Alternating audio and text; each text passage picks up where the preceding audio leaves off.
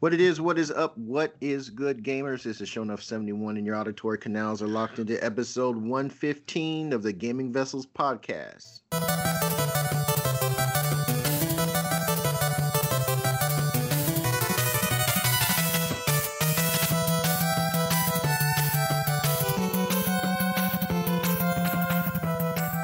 And of course, I'm not in the digital studio alone. Along with me are my partners in crime. We got Dez, aka the Bay Area Terror, aka Cat Daddy, aka High Res Hater, and of course, aka Gamer Stepdaddy. What's going on, brother?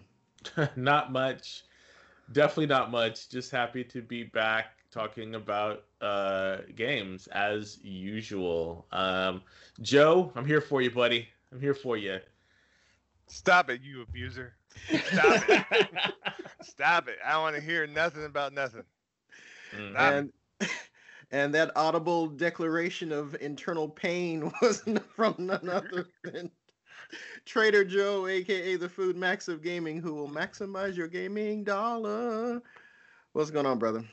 Not much, man. I was venting to my gaming stepdad over here prior to starting the show about T-Mobile, and I want my money. I closed off service with them like about, I would say, 6 weeks ago. May have even been 8 weeks ago, and they owe me money. And it's like they keep sending me bills. Hey, you got a credit balance of $78. And it's like, I get another letter in the mail. It's like expecting my check. It's another bill said, hey, you got a credit balance of $78. We'll carry it on to your next bill. It's like, okay. Yeah, you wanna snip that in the bud before it affects your credit rating. That's not gonna affect my credit rating. I want my money back. That's all. So Yeah, they owe him money, but they haven't sent him anything yet. But they're telling him it's a bill. Is it? No, it's a bill with a credit balance. It's actually okay. It says negative. Yeah. Yeah. Okay. Yeah. Speaking of, Okay. I closed. It was funny. I closed a work account because I had a work account for petty cash, for my job, and I closed it. Right, and I was like, okay, we're gonna close it and everything. And I took all the money out, sent it back, and I get a message from Wells Fargo saying, no, sorry, I called someone because it takes like 24 hours for them to close everything to make sure that nothing is pending or anything. So I called them the next day and I said, hey, I need to finish closing out this account. It's empty, and they're like, okay, sure. So I close it, and the guy says, oh yeah, so you have a penny in earned interest, so we're gonna send you a check for a penny. And I was like, wait, what? and Wells Fargo literally sent me a penny, and I was like, you have got to be kidding me with this. And nope, sure enough, they sent me a check with a penny. So now I have to send, and now I have to call my the finance office and say like, hey, so I have a penny, do you want me to send it to you? Because they're not local. So I'm like, do you want me to send this to you, or can I just not worry about it? So I literally have a check for a penny. It costs more to mail me the check than it did to it is more, the envelope and the paper that it is printed on costs more than the actual money. So I'm just like, okay, well, whatever. So it's like, okay. Oh God. Rage against the machine, man. Mm-hmm. Rage against the bureaucracy, the system. I was like, geez. So you never know. Like, but it's Wells Fargo, so they're probably super like, we don't want anybody to be mad at us because they don't care, but still super sensitive. Yeah. Yeah, they don't care though. So. Well, all right. Well, we're going to from our phones to our banking institutions. We're going to move on to the first topic on our docket, which is going to be the playlist.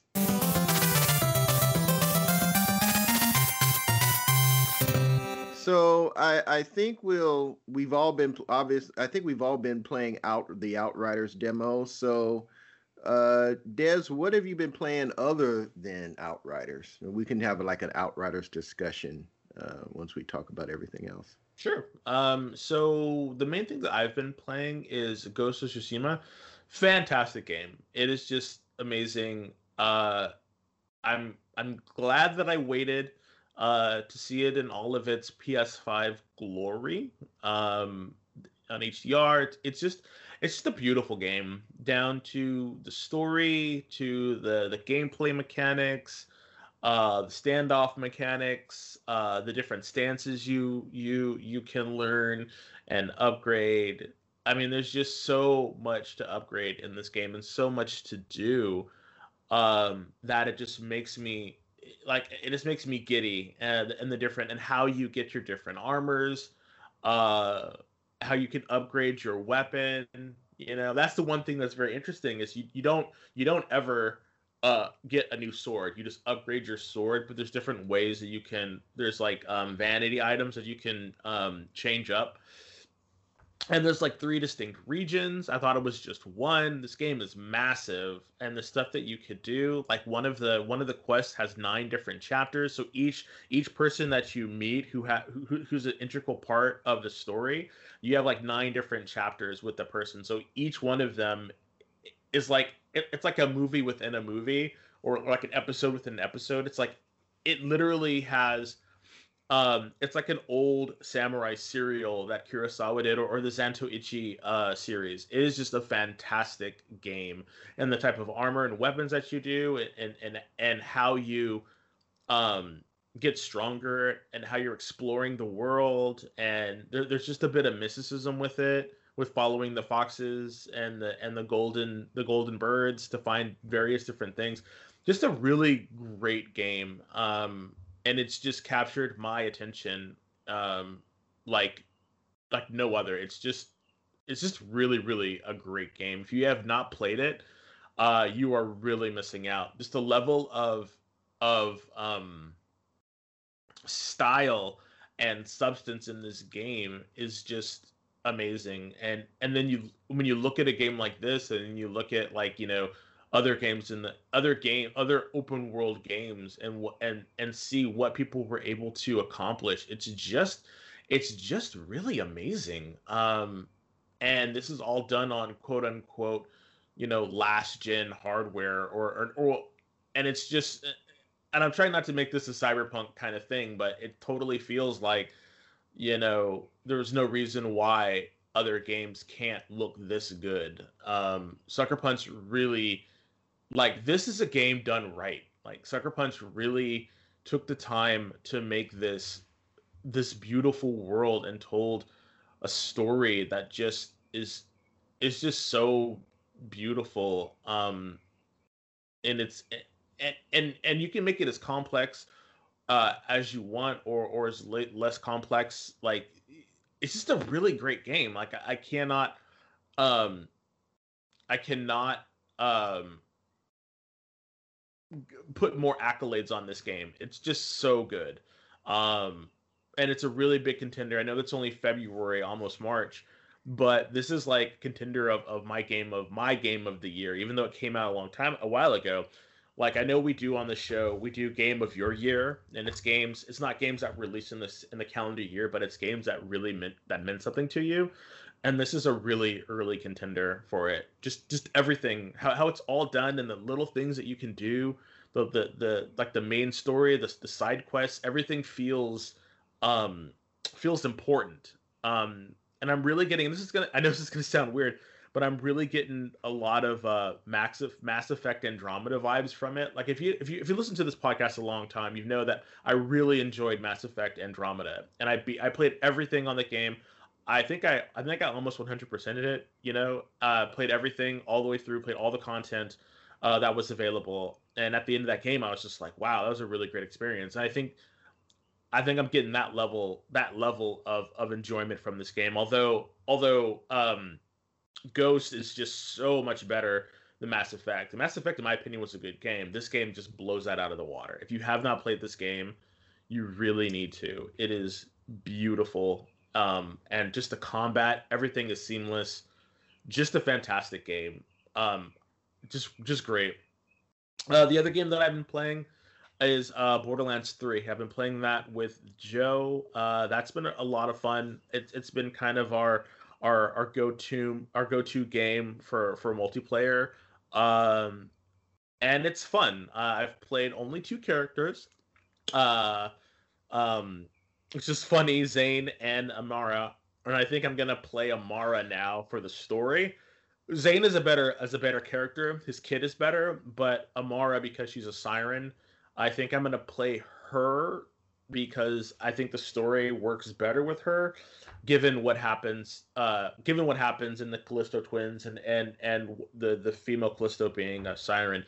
For the lore, it kind of works better. So if you don't know, Joe, that's why I started again with her. It's because after that one scene, as you're leaving Pandora, what happens, I was like, okay, like a siren's perspective would have been really cool. So I started over again just to see how that would be with her, with Amara. So that's why I started. It's just Amara is built differently than how she's the most versatile character, and people complain about her kit because she has a brawling kit, and when you're playing she has a tree that allows her to brawl because she can get really up close and personal with people with shotguns and stuff like that. But the thing that's really interesting is is everyone's saying that oh when you get into the upper tier games, when you're beating like the super high level difficulty stuff, brawling is just, or melee is just like a no. Like you you really need to kind of keep your distance. So I found an elemental build that I'm gonna work with her, spreading elemental damage around and kind of making it an elemental build. And I from what I've read, it seems it's pretty strong. Although you can technically beat the game with any character. It's just the upper DLC, or not DLC, the upper content, like it would be like the rifts in like Diablo. But again, I can definitely see what's up and try something different. I don't know. But Borderlands has been fun. One thing that Joe and I talk about, which is pretty funny, and after this, Joe, please feel free to jump in because those are really the only 2 games that I've been playing.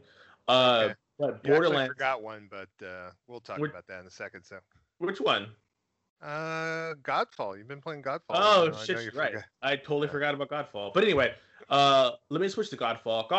let me do Borderlands. So I'm already on it. Borderlands is fun.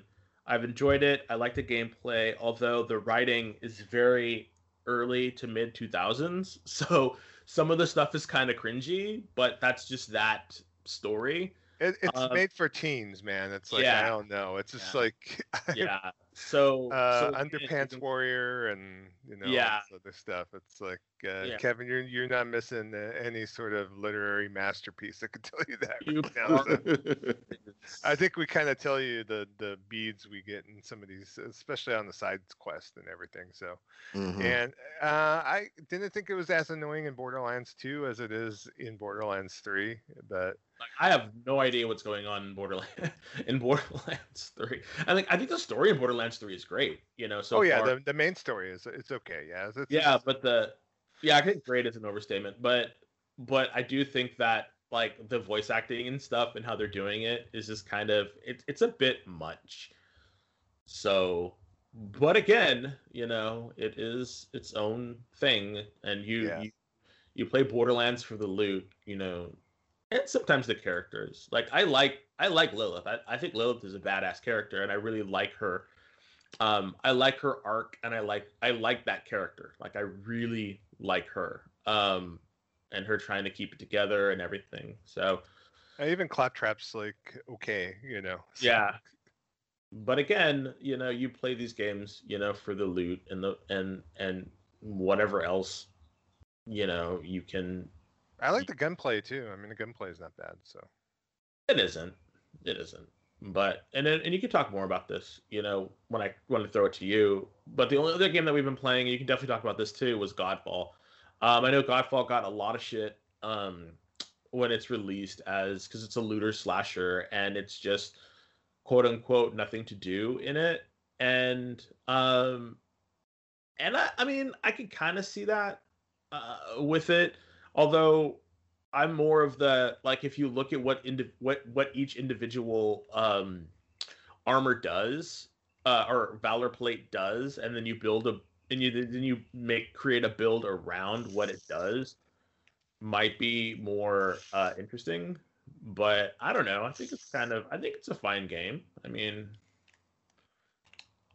I'm not like head over heels with it right now. I kind of wish the gameplay was just a little bit different. I was like commenting to you about a lack of a jump button, and I just wish there was a little bit more of an action RPG feel to this than it seems like more of a slasher game, because the fact that you attack with your R1 R2 buttons versus maybe the face buttons too, it plays a little bit different than what I was expecting on there, for me at least. So, and the loot, I just need to get into the loop a little bit more. It kind of gives me some Warframe vibes too, with the whole Valor plates, and kind of reminds me of putting on different armor in Warframe on there. Exactly what it is.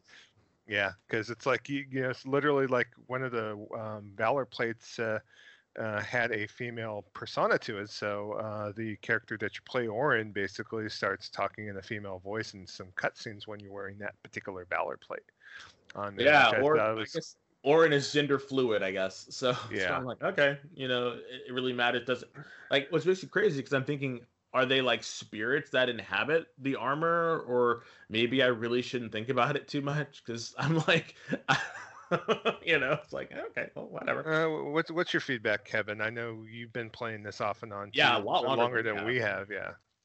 The story is okay.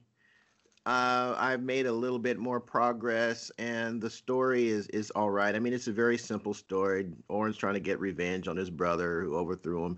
Those armor plates are his, the people in his army and his generals in Orange. Those are Orange generals. Wow. So when you play as that armor plate, I don't know if the dialogue changes between you and that ghost thing that's in the hub world that gives you the missions. Yeah, but those are Orange generals as I understand it. So as you change, those different armor plates give you different abilities. The combat, and I found getting into the meat and potatoes of the combat, because I was thinking it was a little too simple. And I was kind of losing interest from that standpoint. I went and checked out a couple of YouTube videos just to see if there was something that I just was not seeing. And there are some key skills in your combat tree that you need to unlock, and it really does change the face of the game. Number one is timing attacks. You got to unlock those. Timing attacks is when you do them. They're almost like what Devil May Cry did, but kind of in reverse. When you do a slash, there is a visual cue. There is like a flash around Orin's hands where he's gripping his weapon. If you tap R1 when you see that, he will go into a power move. You can either hit R1 to execute which is like a crowd control move, or you can hit R2, which is kind of like what they call the southern style. There's northern style and southern style. R1 is northern style, R2 is southern. R2 does what they call soul shatter. That's when the enemies explode into those blue particles that look all like crystally. Yeah, there's a lot of particle effects in that game. Yeah, this game is very particle centric. When you do that is kind of like your guard crush move. Like I use the great sword and the spear. I've been trying that combination. The spear, when you do the southern style, he'll execute a teleport move. He'll get behind the enemy and do a backstab. And if he kills him with that move, it's kind of dope. He impales him. And the enemy just kind of boom, explodes into the crystals. With the broadsword, he gets a super. It's almost like a armored heavy attack. So he'll charge up his blow, and it's an overhead strike. And basically, if you're hitting anything, maybe with the exception of a boss, it's dead. So the timing attacks really really make changes. So that's very important. Number two is the dodge slide. Yeah, Once that's you fun. unlock the slide, you're able to really change it really affects your mobility. You're sliding around enemies, getting out in and out of range of area attacks. So that changes the thing because before you're just doing like this little spin and juke that really doesn't do a whole lot. Number two is when it comes to, and it's kind of linked to your timing attack, but it's not a skill that you unlock, is your parry. And the parry comes in handy when you start talking about your shield skills. He's got like this Captain America thing that you can do, and you can unlock that. But when you go into the skill tree for the shield has its own unique abilities. Like there's one where you throw the shield, and once it makes contact with an enemy, you hit. I can't remember because I don't have that skill unlocked either. You either hit L1 or R1 right when it hits the enemy, and the shield will teleport back to you. But in the course of doing it, it will create a shock wave that will cause a soul shatter damage to all the enemies within its range, and it's a wide area effect.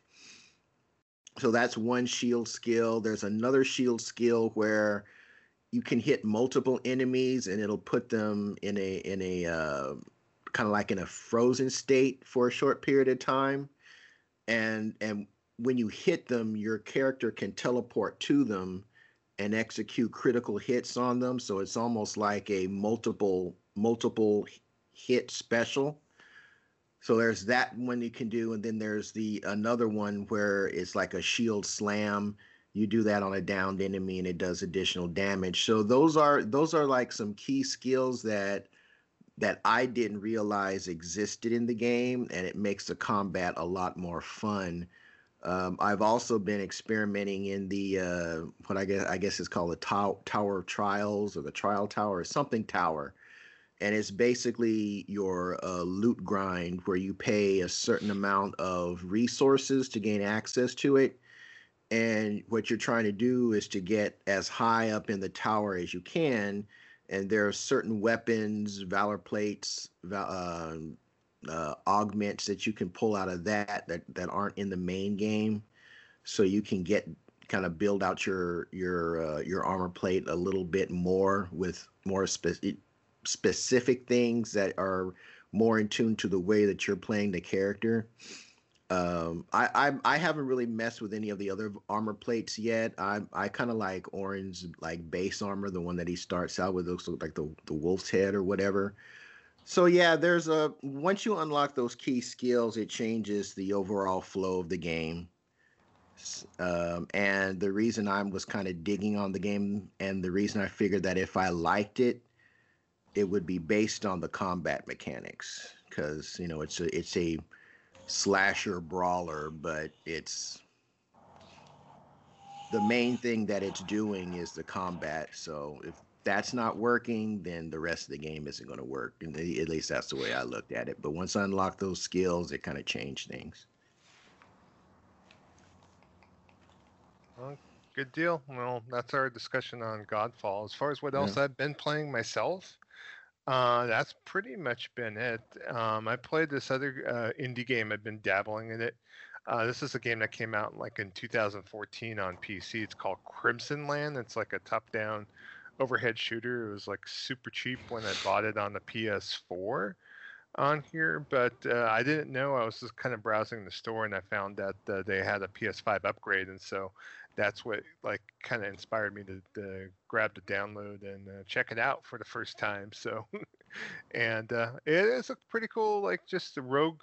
You could either play in like a score mode, or you could play like in a kind of mission-based mode on there and doing some unlocks and that kind of thing. And it's just something that's just I like the gameplay elements to it, twin stick shooter wise, because you're basically on an open plane and then you're just trying to scramble. It kind of gives me some Robotron 2084 vibes, at least on there. Brings it back to almost the original OG twin stick shooter. So on there, so I'll continue to play, and I think it's probably worthy of. I think it's around $5. So Oh, that's a good price. yeah, let me I think it's something that is reasonable, especially if it's on sale if need be. So I would, if you do like twin stick shooters and you like a little bit more of a oomph, it kind of reminds me a little bit of like the same type of game as Nex Machina, the game from Housemark on there. Mhm. So kind of gives me that same vibe, at least the same genre, if I should say, on that. So definitely, I would recommend checking it out. And pretty much that's all I've been playing this week. Kev, what else have you been playing? So I've been playing. Well, I started playing last night. Persona 5 Strikers, Oh, and that game is fan freaking believable. It is. For those who don't know, I'm a Persona 5 fanatic. I really didn't think they'd be able to outdo themselves after playing Persona 4, but they did. I think that game is like a 30 or 30, 40-ish hours in Persona 5. I wound up putting in like 120 oh wow. into that game. Uh, but Persona 5 Strikers, it's basically like picking up right after the events of Persona 5, the standard game. It's no Royal is not in the it's not in the time in the timeline. Strikers picks up immediately after the events of 5. So I mean it's like those characters that I really dug, just like watching their stories play out, their how they're in their interactions, their own personal demons that they're dealing with, the corruption that the Phantom Thieves are actually trying to overthrow and trying to solve, wondering if what they're doing is actually, you know, helping matters or making matters worse.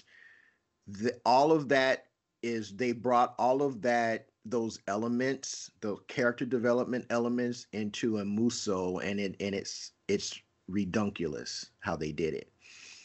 They even brought in some of the because for those who haven't played Persona 5, it is a turn-based RPG, which is usually the death the death knell as far as the types of games I like to play. But for whatever reason, both Persona 4 and 5 were able to make the combat unique enough that it's something that I enjoy doing. And they brought some of those elements into the Muso combat, whereas like once you hit an enemy at its weak, we're using its weak point. It's different personas have different powers like electricity, fire, ice, that type of thing. And certain enemies are weak to those elements. So if you hit an enemy and make it weak, you're able to execute a special attack that does additional damage. Well, they brought that same context into the Muso, whereas you execute your square hitting square triangles triangle, the basic Muso combos, your persona is doing certain things. So it's going to be throwing out ice attacks and throwing out fire attacks and throwing out whatever. And if you hit enemies that become weak to that element, you'll see the same weak icon that shows up from Persona 5.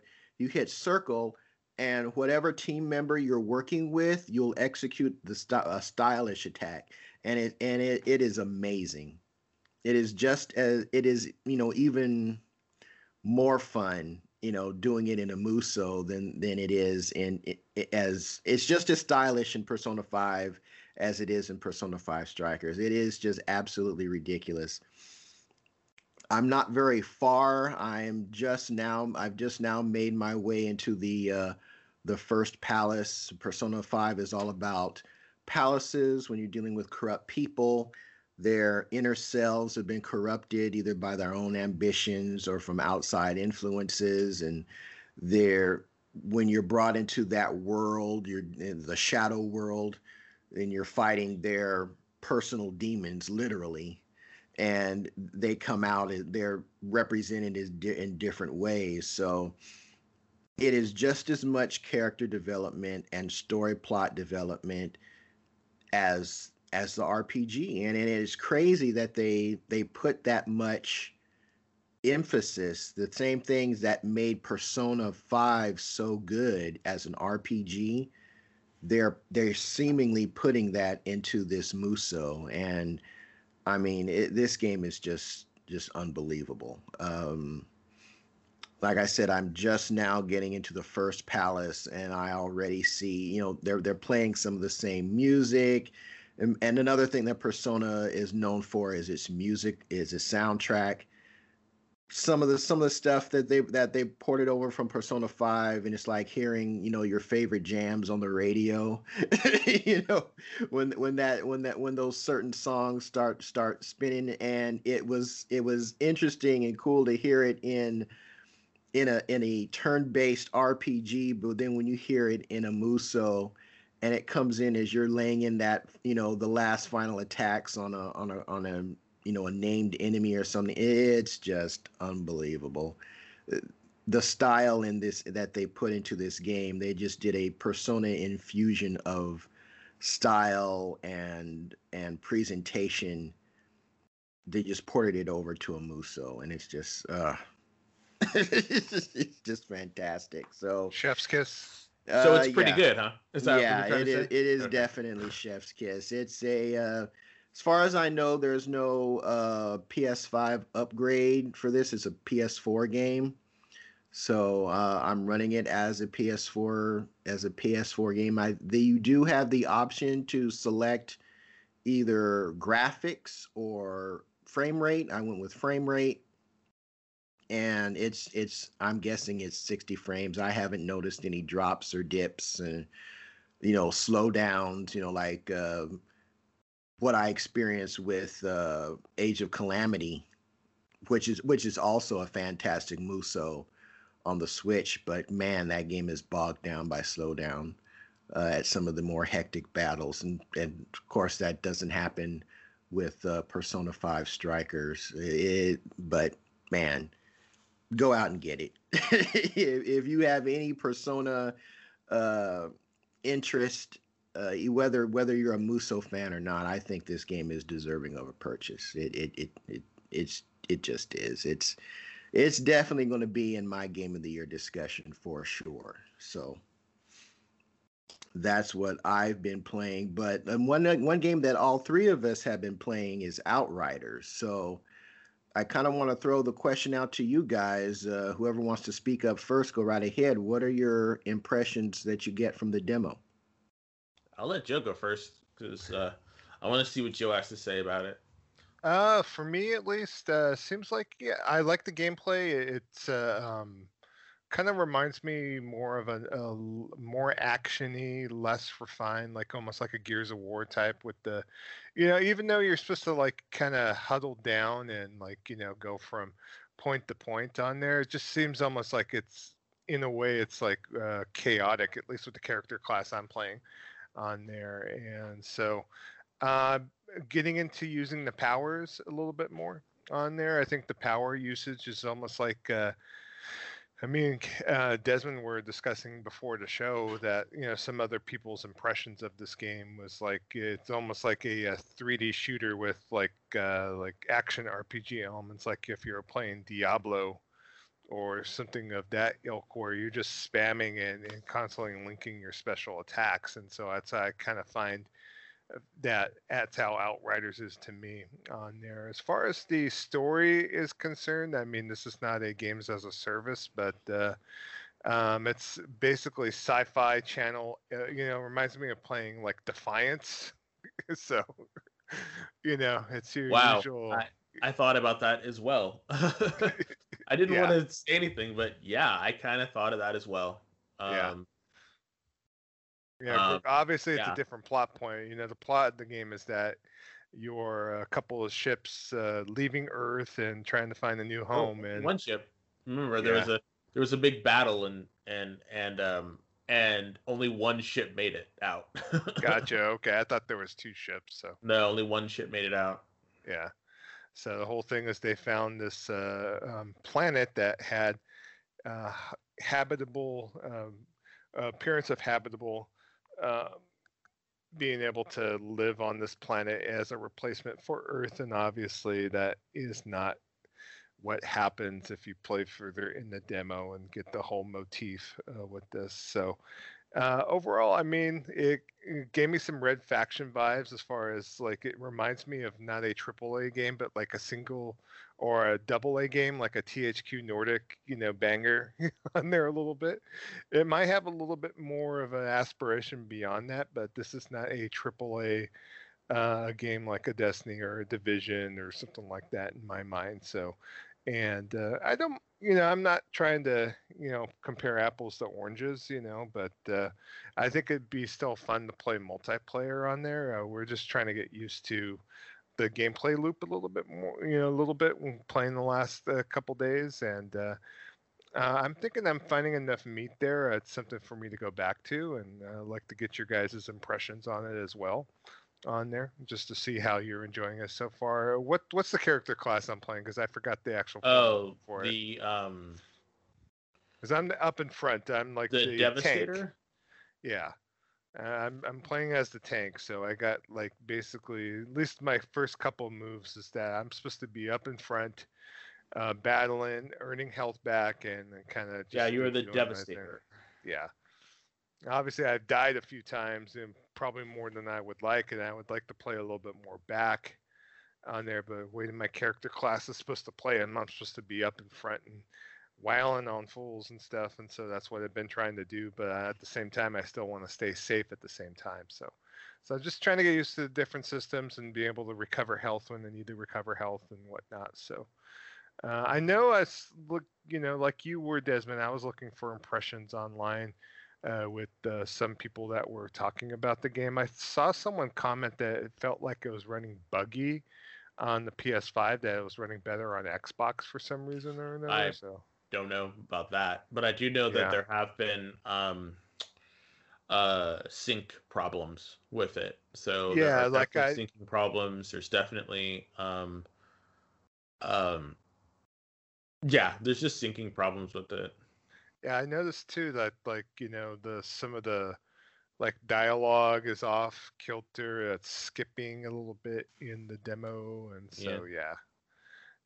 Overall, it's a demo. I mean, but if it's truth be told, I mean, I'm ready to throw down my ducats for the April 1st release, just for the fact that I know that you two will be playing. It'll be something that we could play multiplayer at least on that. So.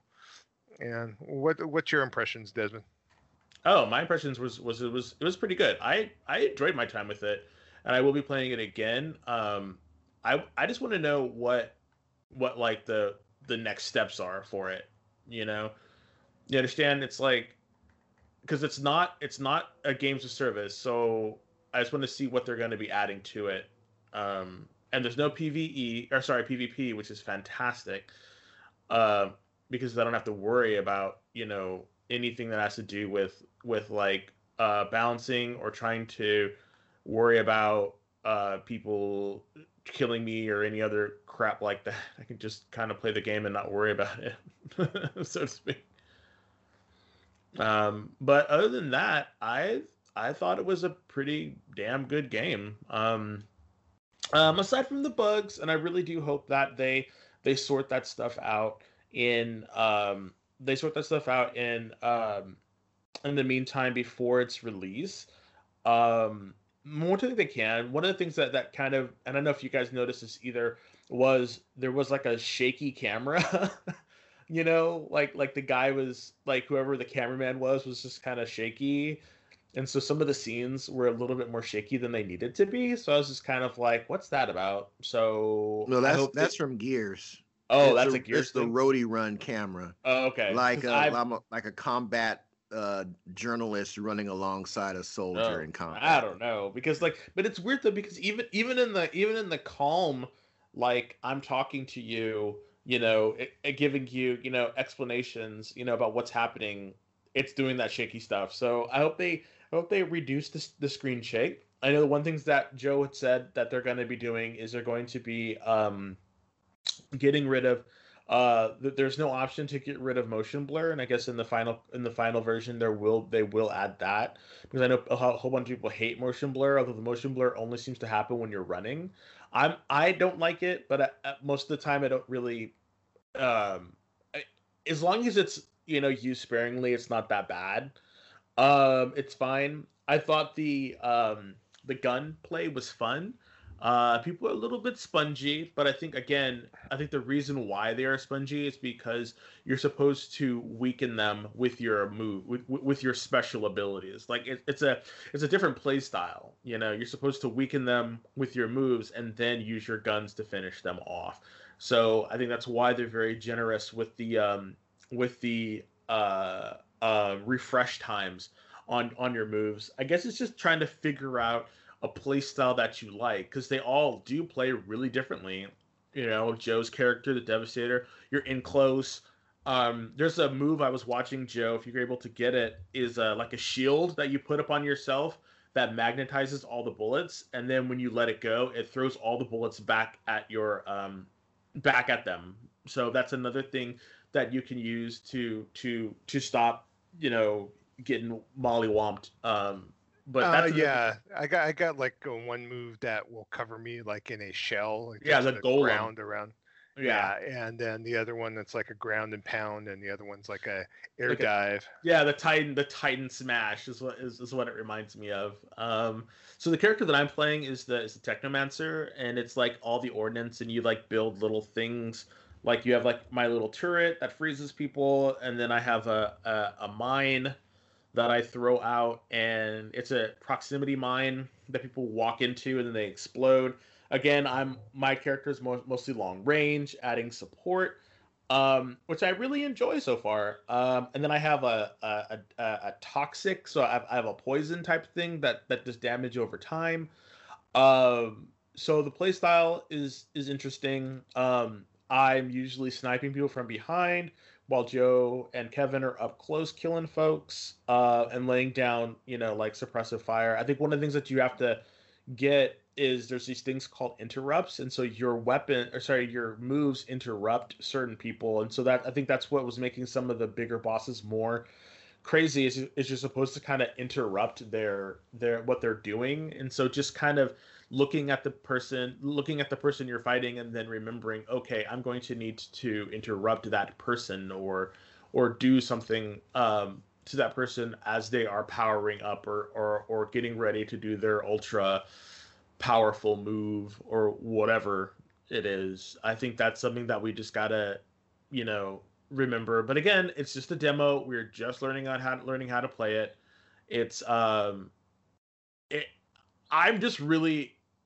I'm really enjoying it at this point. It's given me those sort of silly kind of vibes where you can just kind of run around and kill stuff. I really wish there was an exploration mode. Joe was asking about that last night. About an exploration mode where you can kind of explore and see what's going on, but I don't think that there is one. Like you kind of run out into the no man's land, and then you do your no man's land stuff, and then you find you meet someone, and then you do their mission, and then you're out the door. So it seems to be very mission based right now. But I don't know.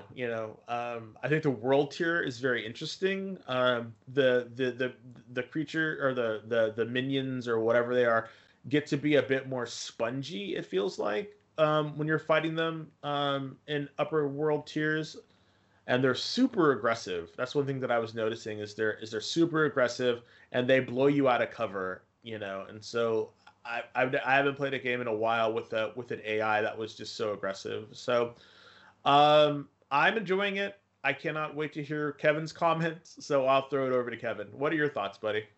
I'm digging it. It is. I would agree. It's kind of puts me in the mindset of a less polished Destiny.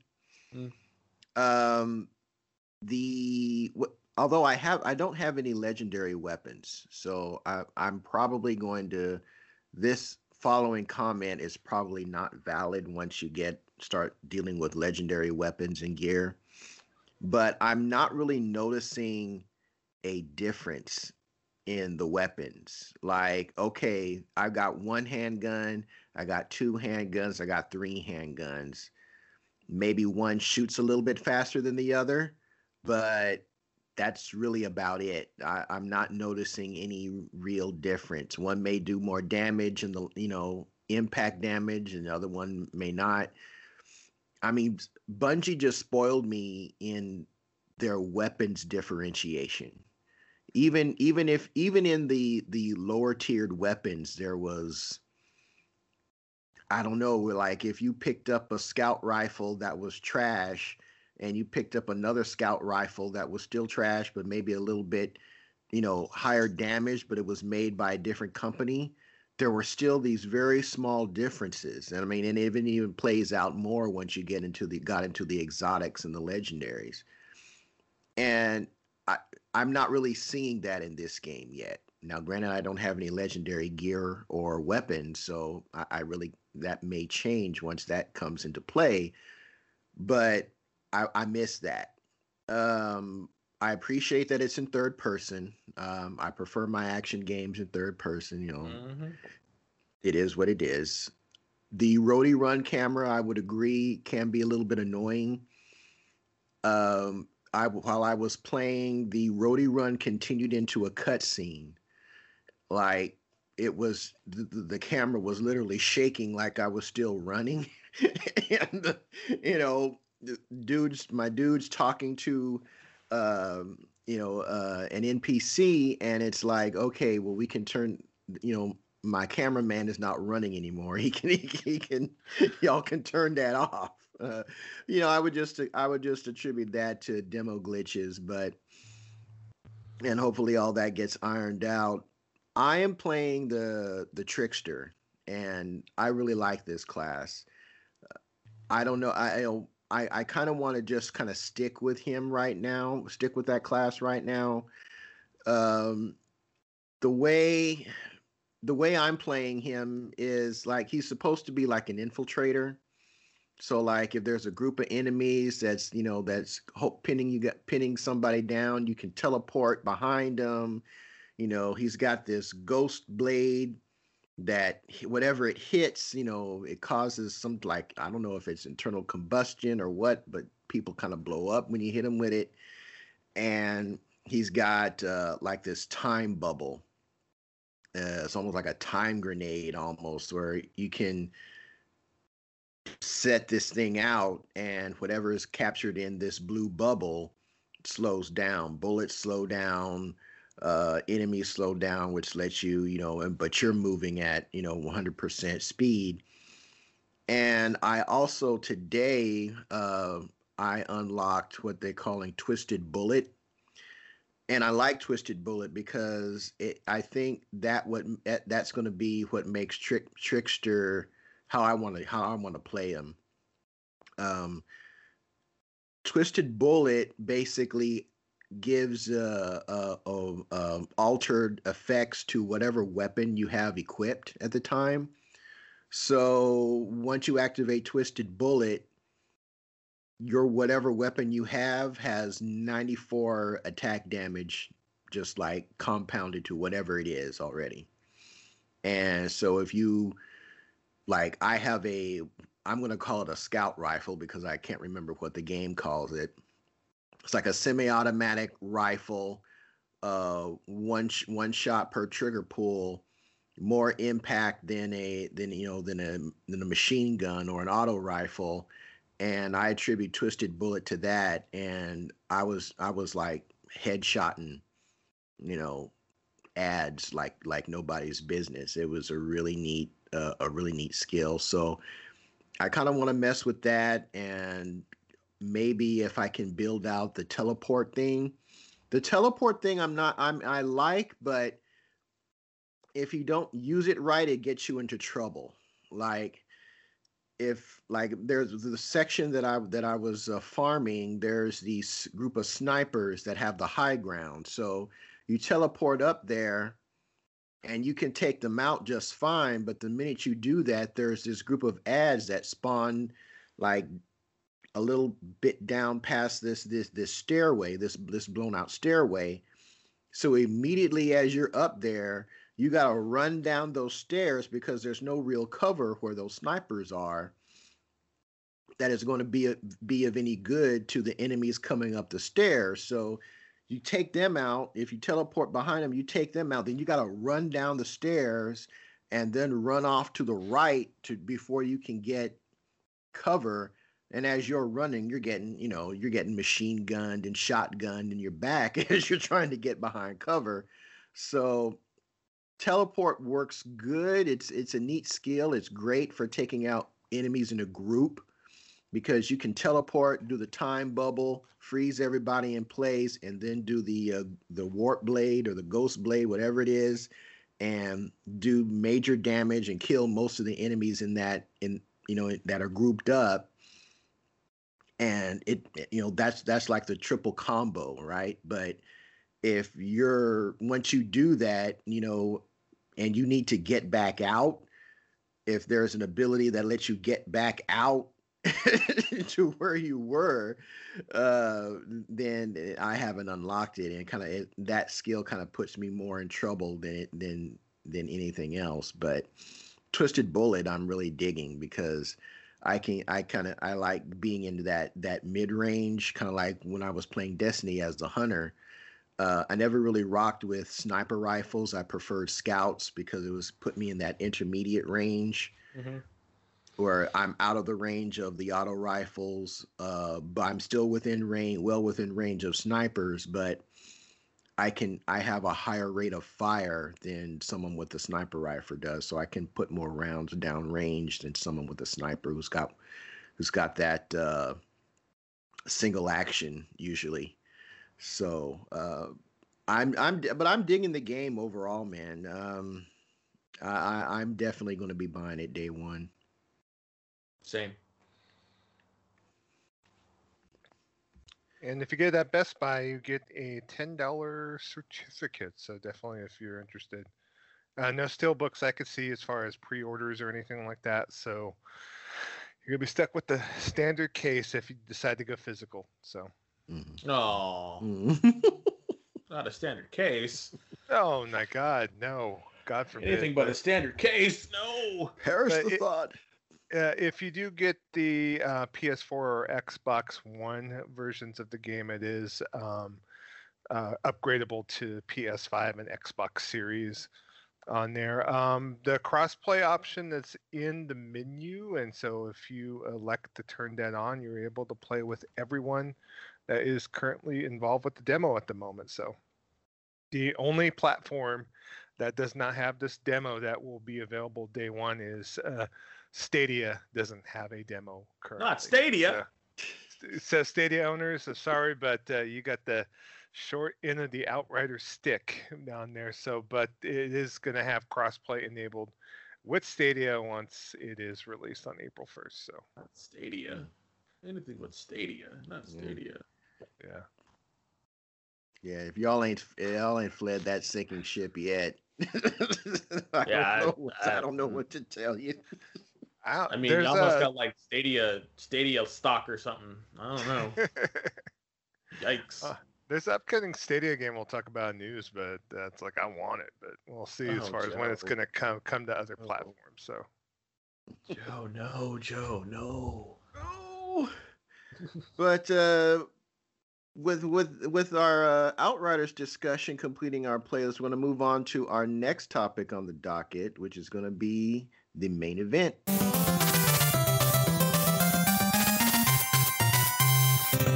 So, Des, why don't you take it away, man?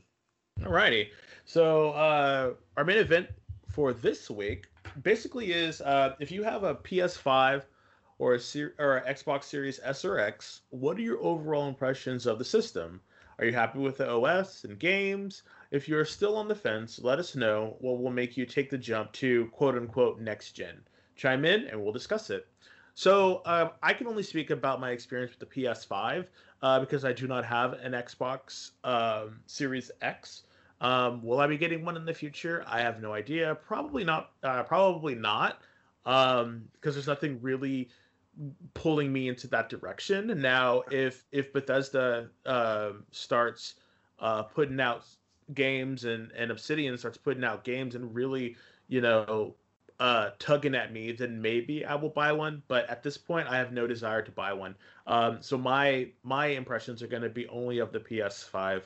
So I know that Joe is probably can give impressions of both because he has both systems, and I think Kevin only has a PS5 as well. But we're definitely going to go over everything. But before we give our impressions, let's see what our listeners had to say.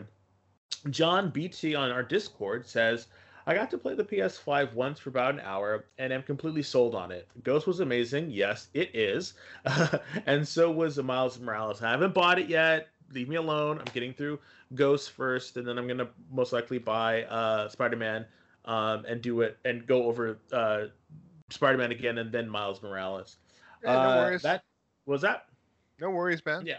That said, I need a 4K TV, which I'm planning for next Black Friday. So I'm not as big as a rush and can outweigh the current demand. That's probably for the best. It's people for whatever. These scalpers, man, these bots are just bananas. So plus by then I'll be able to snag some of the games I want at steep discounts. Smart man. Zero interest in Xbox given the lack of good exclusive content. Again, yes. For me, it's only PS and Switch. My man. And then Willie D on our Discord said, really, really curious about the PS controller. And I will give you our updates on that as well.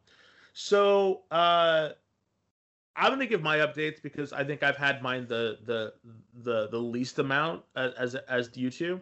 But for me, I really like the OS. I like the dashboard. I like how you can use how the PS button on the center has more interactivity. I do like how it's very simple. It's a very simple design. You have your little rounded squares at the top, and they give you more details about the game at the bottom. You can go to any kind of version updates, any news, any broadcasts, any kind of add-ons. All of this stuff is there right on the home screen for the game. I think that was very smart. It's very easy to understand and to move around the desktop.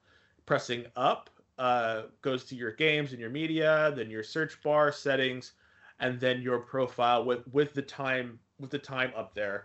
In the upper right hand corner, you press the PS button, and then it brings up what trophies you have for whatever game you're playing right there.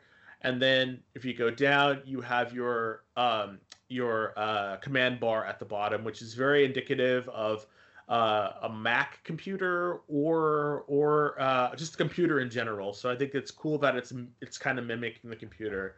You have your home button, your switcher, notifications, game base, network, sound, your mic, your accessories for your controller or your headphone, which I think is good because it has a battery icon on the bottom right that shows you how much you need and also how many accessories are plugged in. I think that, or what? Sorry, not how many accessories are plugged in, but which one, if it's number 1 or number 2. There's your profile and then your power button. I think how it's set up and the design is very clean. I like the color. It's very intuitive. They didn't stray too much from the original PlayStation 4 or the PlayStation 4 look. A couple of cons. I do not like the fact that you can't have themes anymore. But I guess that's probably smart because themes were getting kind of out of control, and the theme now is whatever game you put in there has its own little theme, and they're giving that to the games now. And I think that's fine. It's a little bit of a gripe, but that's me. I like the game base where you have all of your friends and your channels. That's kind of interesting. But at the same time, it's kind of weird when you're in your parties. It has all your recent parties in there and who you're talking to or who you've communicated with, and you can delete them all. And I like that it only shows your friends that are online. I don't know. I'm really enjoying this this interface. I think it's really very clean. It's very nice. I love the colors. I do think the when you're in the party, it can be a little cumbersome to get around, to leave the party, unless there's a couple of shortcuts that I don't know yet because I'm still learning the interface. Like one of the things you can just when you're on the game, you press like triangle and you go up to the search and settings.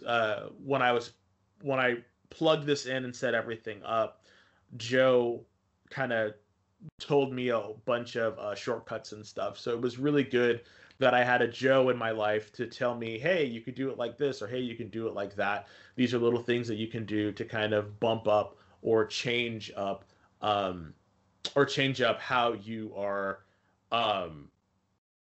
doing how you can interface with the OS.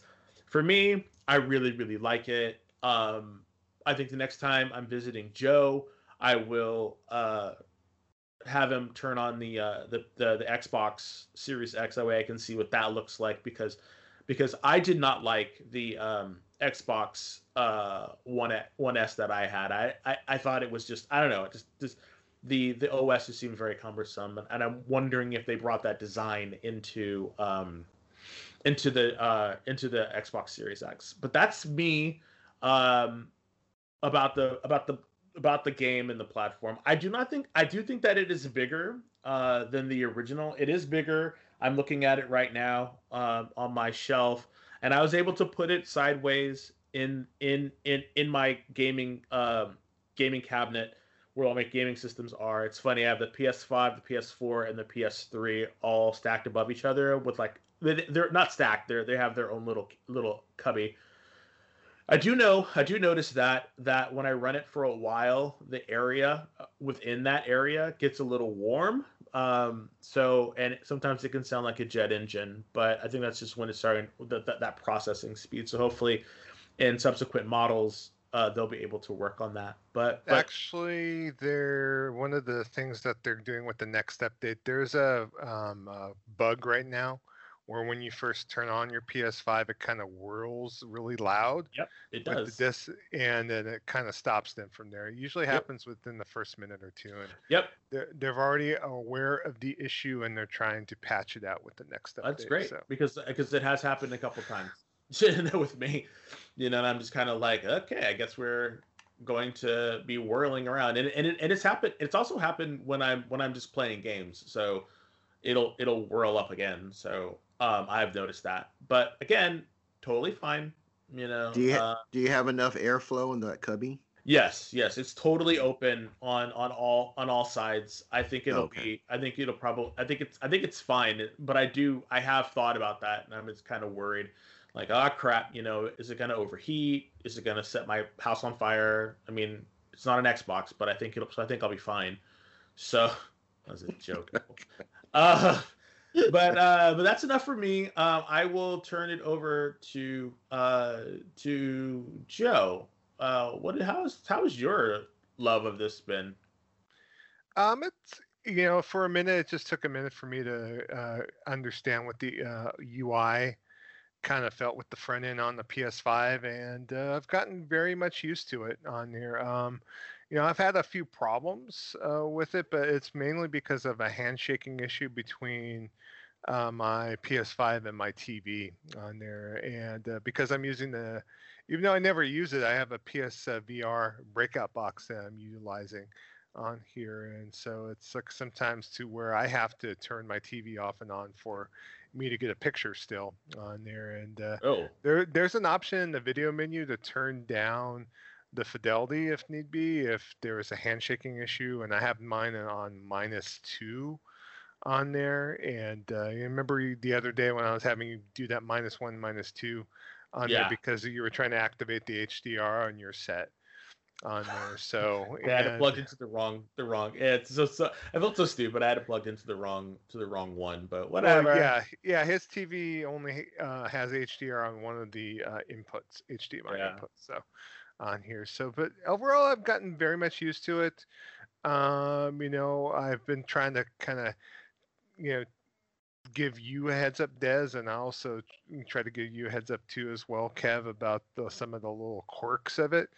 Sometimes especially if there's a PS4 and PS5 version of the same game, you actually have to go into the It's three kind of weird. dot menu to go ahead and see as far as what you're downloading, and basically it puts in a list of everything that's available for that game. That includes any alphas or betas or anything like that included. So you do have like a nice list of games, but you have to be aware of what you're downloading too, because like I know the other day I noticed I had both a PS4 and PS5 version of the same game on my hard drive, and then sometimes I had to try to figure out, okay, is Ghost of Tsushima an actually PS5 game, or did they just patch it to where it has additional capabilities on the PS5?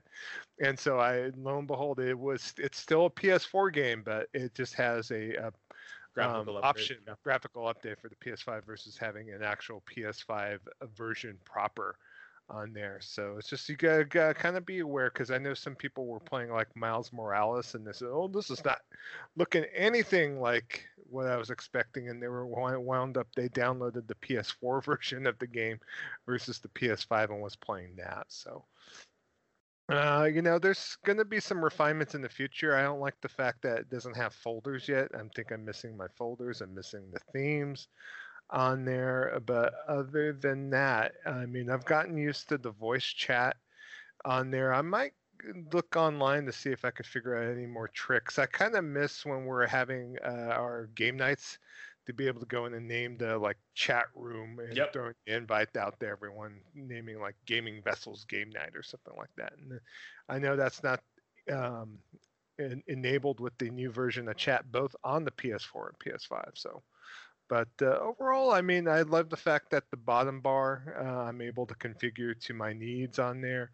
I like the fact of the the games on the top that show up in your dash. You have some control of that as far as if you want to only enable it for like the first 5 or 10 or whatnot, and I know that.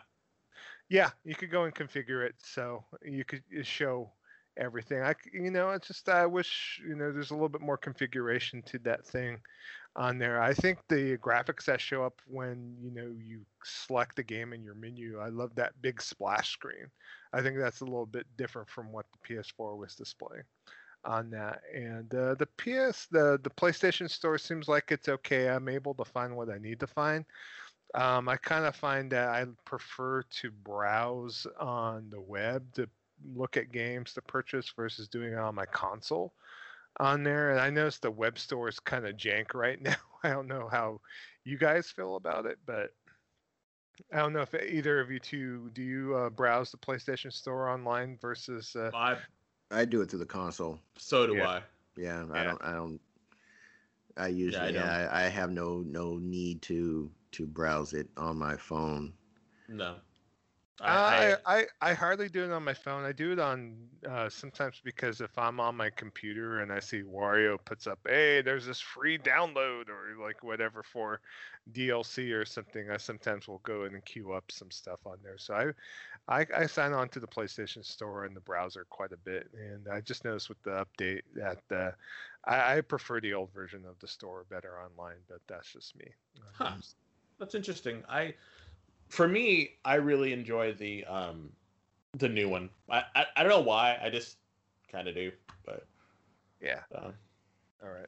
And as far as the Xbox side of the fence, I mean, the Series X, for what I've played of it, obviously it's exactly like the latest version of the Xbox One X and the Xbox One S OS on there. And one thing I do enjoy about that console versus the PS5 is that you're able to go in and actually set what you want in your front dash, and you have so many slots to be able to go ahead and do that, and you're able to group like certain applications into a folder and then be able to throw it into your front OS on there. And so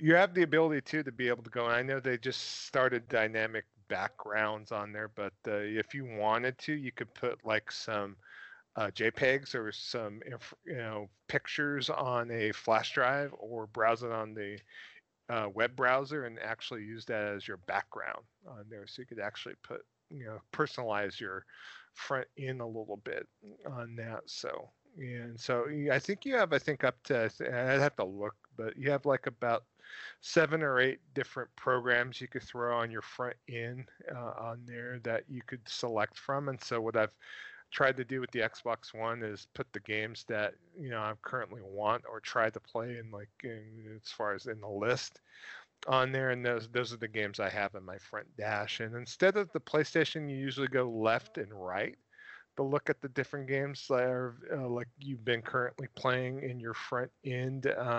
Xbox goes up and down on there, so which is it's like different screens, blades, if you want to call them. It's not like the blades from 360 era, but I mean, okay. Xbox is okay to navigate. I know how to get to my friends list. I think it's pretty intuitive. I've gone into parties to play like GHR game nights and that kind of thing on there. I forgot to mention what I've been playing. I wound up playing Division 2 with GHR Radio, but you could listen to that show to figure out what our overall thing about that. But I like the new Xbox. I like the Xbox OS as it is now. I have had no problems with it. I know, just like you guys said, sometimes when you sit down with a new UI, it tends to get funky at first. And, it's just with use, it becomes kind of like second nature on there. So, and I actually like the Xbox UI better than the Switch UI. That's my thing, because I got a little bit more configuration as far as over what I could set in my front dash and whatnot. So, but if you do decide to go on the Xbox side of the fence, I think the UI is worthy on there. Does it feel next gen? It's like a UI is a UI. I don't care if it's next gen, prior gen, or whatnot. I think Xbox has been continually evolving their front end, but I think they should have made a more of a leap to get something new with this console versus just keeping the same UI from the prior gen. But as long as they keep improving on it, that's all I care about. So, okay. You guys have any questions for me on the Xbox side of the fence? Since I know you guys don't have one or do not desire to have one at any point. I can't think of any, because as far as it's just the Xbox One UI. That's really all it is, and it was that was a pain in the butt to navigate, and I'm assuming that this one is going to be a pain in the butt to navigate until you just get used to it. Yeah. My view, since I only have the PS5, I will get a Series X at some point because I've got enough GameStop credit to pay for it. I don't like the chat function. I still don't like the chat function. I thought the PS4 getting in and out of chats was just way more intuitive than it is on the PS5. You have to you have to go back and open up that second option in the chat and then scroll over to leave the chat. It was just a little bit more fluid. I don't like those groups, for all the people that you've chatted with before. I still need to go back and delete all those because it just it still kind of confuses me. It is what it is. I'm an old man, so the more advanced technology becomes, I now understand. Like I'm becoming to other people what my mom is to me. So like whenever she gets new technology, a new DVD player or whatever, I have to explain to her how stuff works. New smartphone or what have you. And it's like I'm starting to feel that way with new technology. It's like I like the way it worked on the old way. I don't like this new crap. So really, those are my primary guffs. I miss folders too. I'm sure there's going to be some type of folder functionality that is going to be part of this new UI. But and the cards, I haven't used the card, utilized really the card system, where you're, going in and getting help from the developers on how to get past the part. I think that's a neat feature. I've just never really utilized them all that much. A lot of that is more social uh, interaction, and when I sit down to game, I really don't. I'm not a social gamer outside of, you know, people that I'm doing multiplayer with. I don't really go out and see what other people are doing at the time I'm getting ready to sit down and play a game. So maybe that's just my old man eye. That's probably a function I'll never use. I do like the fact that the screen share and taking videos are pretty much in line with how they were on the PS4, at least in my understanding of it. I'm not really having to relearn anything new there. But I think where the PS5 really shines is that dang controller. Yes. That haptic feedback is a game changer, and I thought it was. When I first, I'm a Sony pony. Call me what it is. But when I heard all these journalists talking about the controller, or even I was thinking, how much is Rumble? How does Rumble really change things? But when you play a game like Spider-Man, I still haven't played the robot, the free game that comes with with the console yet, which its whole purpose is to demonstrate how much versatility is possible with that controller. But even just like playing through the game and having radio conversations come through the mic. I like the way the fact that you don't even really need a headset. I'm not an audiophile, so I'm not going to go out and spend $200, $300, $500 on a headset just to play games. For me, a pair of earbuds works perfectly fine. But the fact that you have, you can mute your mic, and you don't even need a mic to enjoy, to be in a party. I think that's cool. But those haptic triggers, man. Miles Morales, because that's the game that I first experienced that in the most. It changes the way you play the game. I mean, as far as immersion goes, you feel as you're swinging through Manhattan or through Harlem, the tension on Miles on the trigger, to simulate the tension of that swinging web. And it's a cue to hit the X button to get the highest level of height when you get ready to move on to the next part of the swing. And I mean, that's just fantastic. I'm sorry. That the impacts that you feel as you're punching dudes in the face, yanking shields off enemies. I mean, you feel all that come through the controller. Uh, Interaction with how doing venom punches on bosses, you feel that in the controller in a way that just base Rumble it just does not even compare. So while I don't have a Series X, I mean, comparing the two to compare the two controllers, haptic feedback is, I think, one of the biggest legs up as far as immersion. I think that separates the two consoles, and of course everything else. Load times are in many cases almost non-existent. Godfall, you die in Godfall, you're back split second. I play my PS4 games on an external hard drive, so I'm not getting the maximum benefit of the SSD, but because I'm saving that for my PS5 only content.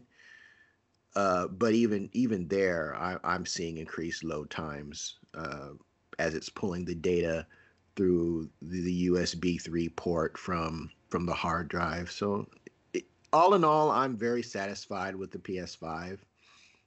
Like I said, I will be getting an Xbox Series X when I can get it through GameStop, either walk in or order it online. But Yeah, I like to say too, the DualShock DualSense does make a big difference on there. So if there's going to be multi-platform game between Xbox Series and PlayStation 5, I'm going to go with the PlayStation 5 version just for that reason. I know a lot of the Xbox fans are excited for MLB to show up on Xbox because hey, it's a Sony game on on an Xbox console. But to me, taking the functionality out of the controller, no matter how good that stock Xbox Series controller is, it's just comparing apples and oranges, in my opinion. So yeah, and I think that's where I think that's part of the problem with the Xbox with the series consoles is that there's really outside of the power, there's no real improvement. I mean, the power and the load times. I mean, both consoles have that. But yeah, I think the PlayStation really differentiated themselves with that controller. And I think Xbox decided to play it safe and say, well, we've got the quote unquote best controller on the market. I think that's highly debatable. I think it all depends on which console you spend the most time on. yeah, But because I preferred the DualShock 4 over the Xbox primarily because I was playing PS4 a lot more than I was playing Xbox. But if I was playing Xbox more, I might feel differently. Stick locations, parallel or offset, doesn't really affect me at all. But they decide to take it really safe and just basically give you the Xbox One controller with the Series X, and I think that was a short sight on Microsoft's part. I understand their thinking behind it. Why mess up a good thing? But when you're moving on to the next thing, the next generation, you want to give as much reason to move forward as possible. yeah. You want to move your fan base from what they already have and make them go out and spend that $300 to $500 on your next big thing. And obviously, games is the biggest attraction, but also how you interact with those games is in my opinion, and those haptic feedback triggers prove it, is just as important. How you interact with that content. So. Well, I could tell you without a shadow of a doubt, the D-pad on the new Xbox Series controller is probably the best D-pad I have used since like the Sega Saturn. So it's really good. It's really good. I mean, I don't know if I'll be playing a 2D fighting game on it per se, but I like the clickiness of it.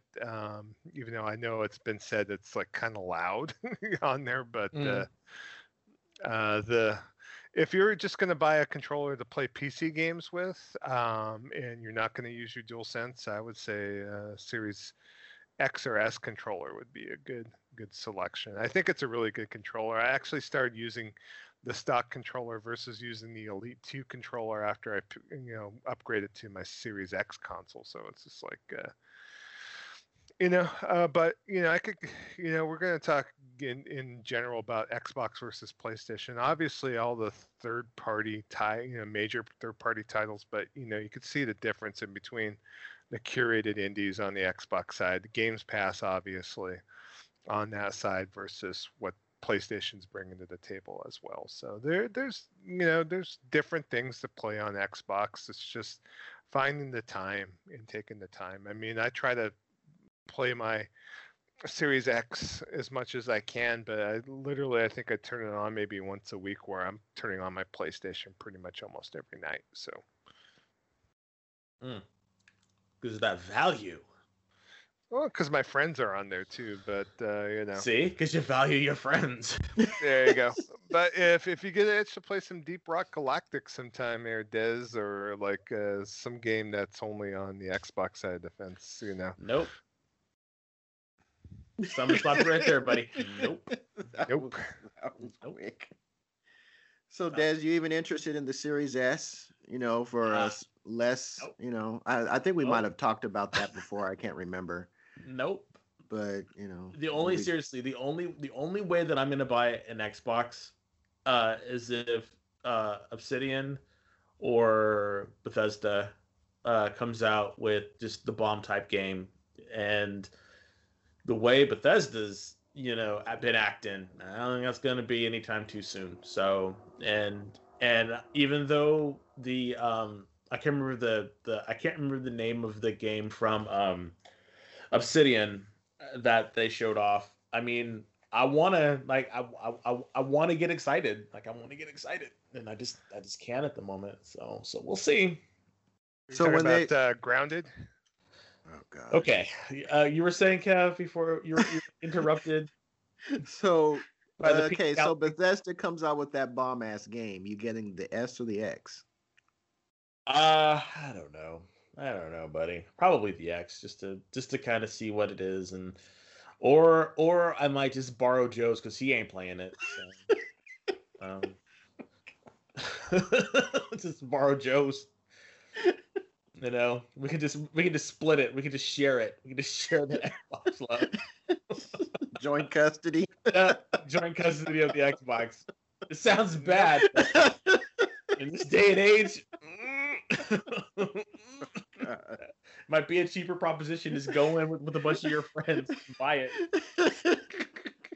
Well, I mean, they do have that Xbox, you know, Aaron's brothers, you know, the The pay as you go, yeah, pay rent as you to go own. thing, Oh, the good. RTO method. So there is that.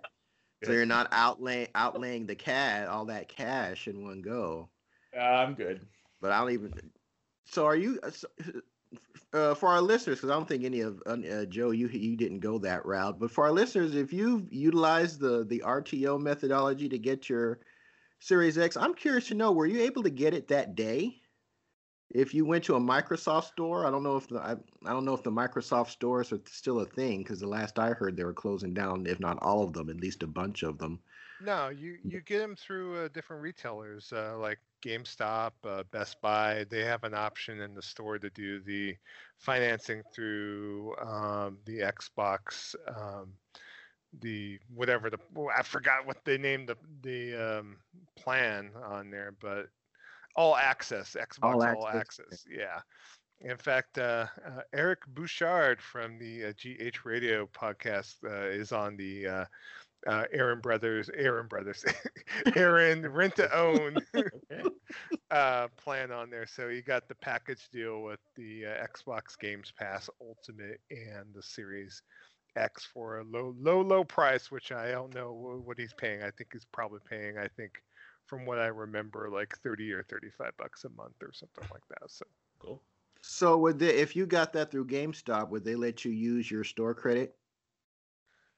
well, no, because you're getting the financing to pay for it. So Oh, okay. yeah, Okay. but they have it's clear in the like if you go online to look at the Xbox Series X or S, you can see they have a specific Xbox All Access link to buy it, and basically that will establish the fact that you need to apply to get the credit that they're going to approve you for on there, and then from there obviously purchase the system with the financing in mind on there. I know some people basically had issues because of the fact that they would place the series console in their cart. They would go in and do the 5-minute paperwork to put all the data in for Then the it was gone. credit application, get approved, and then come back to say that no, the series console was out of stock or something Yeah. like that. So And each time they run that, you know, multiple hits on your credit can bring your score down. well, once you're approved, they've had people to where they've gotten approved, and so they have contacted them back when more consoles have come into stock to see if they still wanted to go for the deal, Okay. basically. So there are users out there that actually have gotten the offer to be able to after the fact if they were approved, that they were still had that line of credit open when consoles were further available. And so if you're interested in this method, you're probably better off trying to apply to get approved for the credit ahead of time prior to purchasing the console. And to me, if you can't afford to pay for it cash outright at the beginning, maybe you need to buy a Series X or go get an Xbox One S or X instead. So that's just me. That's just me. Yeah, do what you want with your money, but yeah. Alrighty. So thank you. Oh, sorry, you guys done? We good? Yeah. All right. So thank you everybody and those who came in and answered the question. Really appreciate that. At the end of the show, Kevin will be giving us contact information about how you can join our Discord or respond to us on Twitter. For the next question for the main event, and this is kind of coming back to what Willie D said about the PlayStation controller. What was a favorite controller of yours in the past? You know, what is one controller that you remember just fitting like a glove in your hands? You know, I would love to hear, you know, because I know some of you have tried many different controllers from various different manufacturers, but please let us know what's a favorite of yours. I know that Joe probably has a bunch. And it can also be arcade sticks for your fighting game. For your fighting game enthusiasts, that those can be a part of it too. But any kind of a controller that you really loved, all the way back to the Atari to the new PlayStation controller. So let us know what is your favorite video game controller. You know, let us know which ones you really like. So that's all for me, and I'm gonna kick it back to Kev. All right. Well, thanks for that main event, Des. So our next topic on our docket is going to be the news.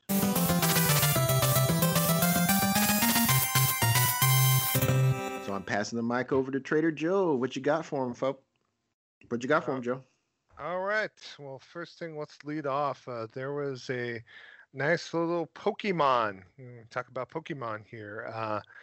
Celebrating the 25th anniversary of Pokemon, they did have a little live stream on their announcements on there, and so they have announced some new games. So first off, you're going to be getting a couple of DS version games being remade for the Switch. So Pokemon Brilliant Diamond and Pokemon Shining Pearl will be releasing worldwide in late 2021 on there. So these are remakes of the DS titles. I know I've seen online too where they made a mention of some platinum content from Pokemon Platinum appearing in some of the screenshots and videos of these two games on here. So these games are being developed by ILCA, which is the company behind Pokemon Home, and will be overseen by Game Freak on there, and they're basically going to be remakes of the original games on there. So, and you know, it just depends if you're a fan of that particular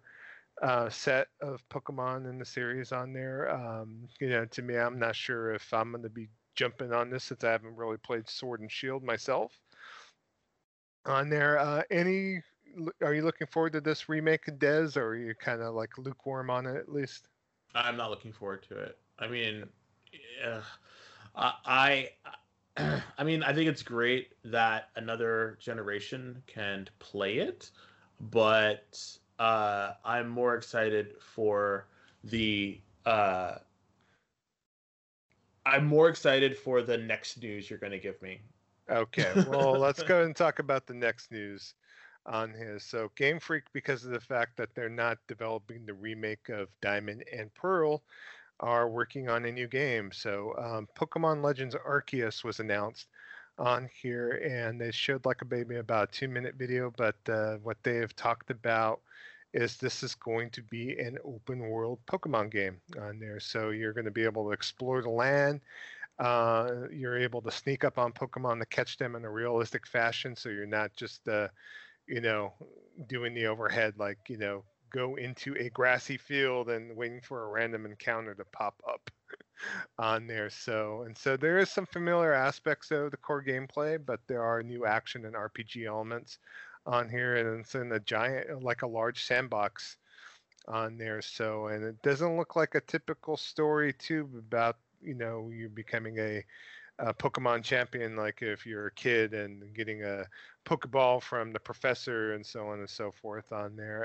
It looks like this is based in like an ancient feudal Japan. So you're playing in an ancient Sinnoh region on there, and you're actually evolving to create the first Pokedex that existed in history on here. So it looked very cool. It's something to me. I think I think me and Des, when we talked about Pokemon on this show, we just felt like the game has gotten stale over the years on here.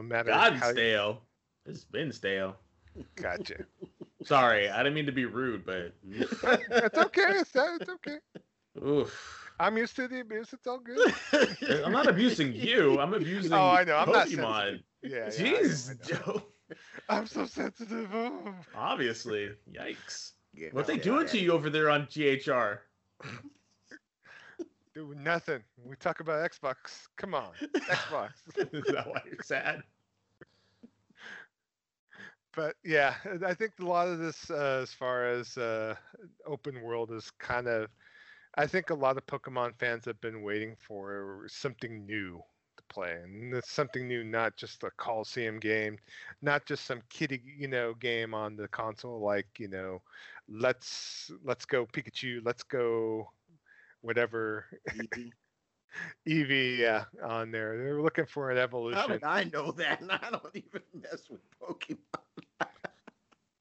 Hey, About it. You're a man of culture, man of high esteem. Remember a game title or two over here. About it. You're about it. All about it. You're about it. Oh shit. You're about it. So, but I'm looking forward to this. You got a choice of starters. It looks like there's a mix of some of the starters from X and Y. You got Rowlet, Cyndaquil, and Oshawott as you start a Pokemon on there. So mixing up the starters. I think it's kind of, part of me is kind of annoyed by it, only because it seems like they are like we're not going to get any new Pokemon, which is fine, I guess. But at the same time, I was like, eh. But it's something new. It is a Pokemon open world game. You can run around. You can have battles in the wild. It's a single player Pokemon game. So I mean, baby steps, I guess. But I will be buying this day one because I really this is what the fans have been asking for. We finally got it. So let's show them some love and hope that it is amazing and get it done. That's looks like it's coming out early 2022. So we got a little ways to wait for it. So yeah, but I'm gonna do it. I'm gonna play it. I'm gonna say thank you, and I'm gonna get it done. Any interest in this, Kev, or it's like yeah? Is it still turn-based battles? Yep. Yeah, I'm out. Yeah, Gotcha. It's not. It is not going to be at all.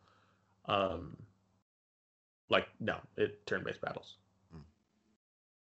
All right. Well, next thing I want to talk about is PlayStation Plus for March on that. So Sony kind of dropped the bombs on here, and they have announced the games that will be coming out in March 2021. Subscribers will be getting the Final Fantasy VII Remake, Remnant from the Ashes, Farpoint for PS4, and Maget for PS5 on there. So obviously Farpoint requires PlayStation VR. The Final Fantasy VII Remake will not include the upgrade to the PS5 version, which we'll talk in a bit. And also you get, Remnant from the Ashes as well. So good selection of games for the month on here. I know Maget, I have not heard too much about it, but I don't even know what it is. Yeah, it's basically what it's describing. It says that this intriguing first-person puzzler designed around an Escher-esque recursive simulation on there. So it will basically put you in the center of the world, the rules of which are very different from our own. So you're solving puzzles on here. You're required to twist the world recursively, manipulating the landscape of a diorama with. We'll see those changes mirrored in a life-size version that surrounds you on there. You could use the PS5's Game Help, which Kevin talked about earlier, for helpful hints to solve any sort of tougher puzzles on here. So, as soon as I read this description, I'm out. But Yep. Really? yeah, I think okay. it's something that Paul might enjoy. I was just thinking about that too. I was like, Paul might like that. Yeah. I might give it a shot just because it's free. I'll queue it up for sure. But yeah, it's free. You can come by and take a look. Well, it's not necessarily free. You're paying for PS Plus, but I think the other games coming this month, and hopefully we'll get some multiplayer Remnant going since it is free for everyone. I'll play it for free. I'm glad I never bought it. We've been talking about because it's one of the games that when you did sign on your Xbox and use Games Pass for a minute that you did dabble in Remnant. So I enjoyed it. I think it's kind of weird, and I probably shouldn't be saying this, but I kind of got from Outriders. I kind of got Remnant vibes from it a little bit. I mean, it definitely looks better as Remnant has that kind of Fortnite kind of look to it that Kevin despises, but it kind of reminded me that just a little bit. Yeah, just a shade, just a tad. But this is definitely a better game. Outriders is a better game than Remnant, but I enjoyed it when I played it. I think it's a nice little time waster shooter. You can play with friends. So. All right, good deal. Any other impressions on PlayStation Plus before I go and move on? It's a good month. Yeah. I don't even have a VR, but I'm going to queue up Farpoint. And Final Fantasy VII Remake. That's really good. That's really good. So you said Farpoint is you can play without VR, right? No. No, it sucks. Because I'd play it without VR. If it had a non-VR component, I'd play it. Yeah, it would need to be a light gun game for you to play it without a VR. That's the only way I can even imagine it. Yeah. All right. I've dabbled with it a little bit. I haven't really played it too much, so. I've heard good things about it. Yeah. It kind of puts you in the mindset of some of those arcade light gun games, except you're able to move around and you're not. I can't.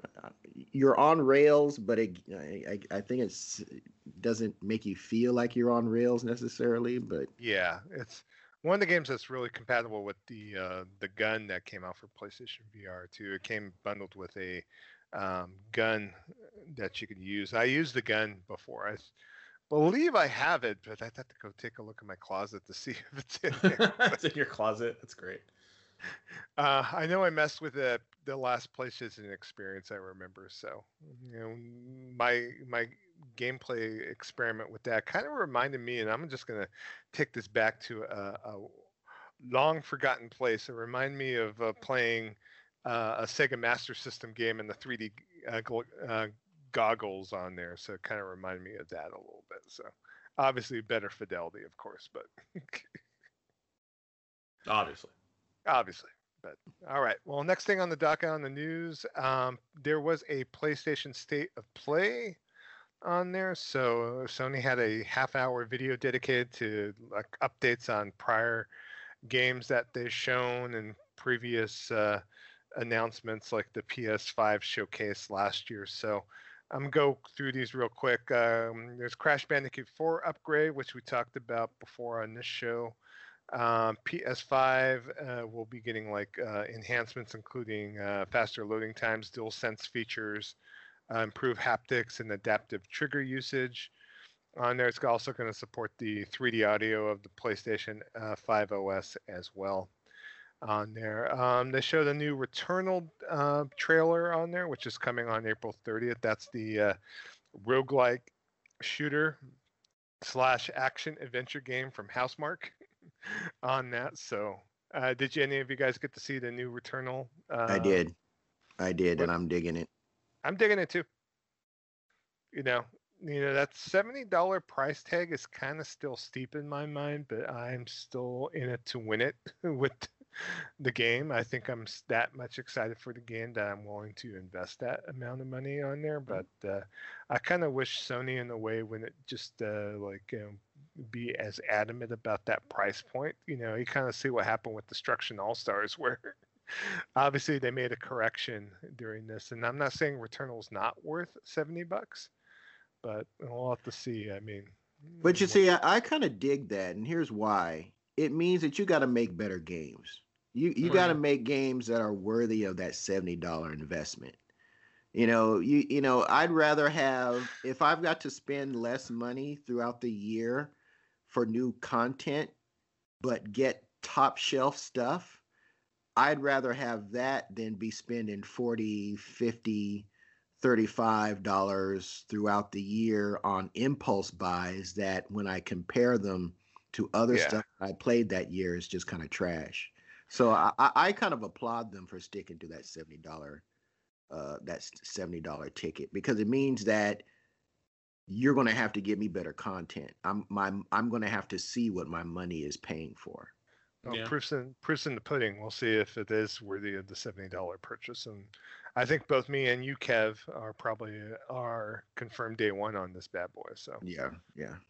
So at least it's not going to be in the racks like Bleeding Edge. I saw Bleeding Edge on sale for $2.99. Wow.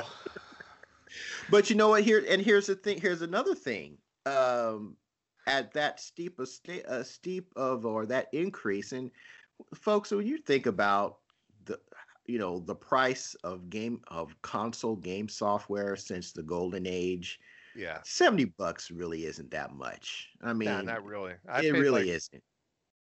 I paid like $100 for Phantasy Star 4. I mean, there's games I've paid, that amount. I paid $90 for Street Fighter 2 for Super Nintendo. So. Yeah, I remember those days. So I mean, we're really, it's really not that big of a deal. But I think these software developers are going to see early on, whether or not their game is worth $70 by the people that they're trying to sell this content to. I think it kind of puts more power in the consumer, where really you're not really looking at it as, oh, there's a new game out. I'm in Best Buy. I'm in GameStop.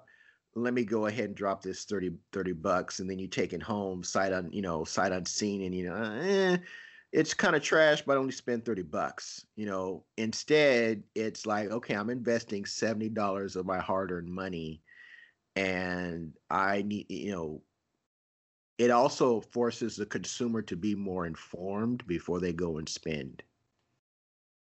Because I mean, unless you're a trust fund baby, most of us don't have, 70. I mean, we may have $70 may not affect our bottom line through the course of the month, but we ain't trying to go out and just drop $70 on an impulse buy for a game.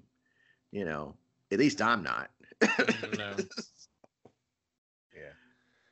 All right. Well, other games that they've shown in the state of play, EA displayed their Knockout City dodgeball game, which we talked about on Nintendo Direct. I think we didn't talk about on the show because it looks like Fortnite battling with the dodgeball. You have to pay $20 for this game up front, but there is going to be an open beta. I think none of us are interested in this. Are you interested in this, anyone? Going once, going twice?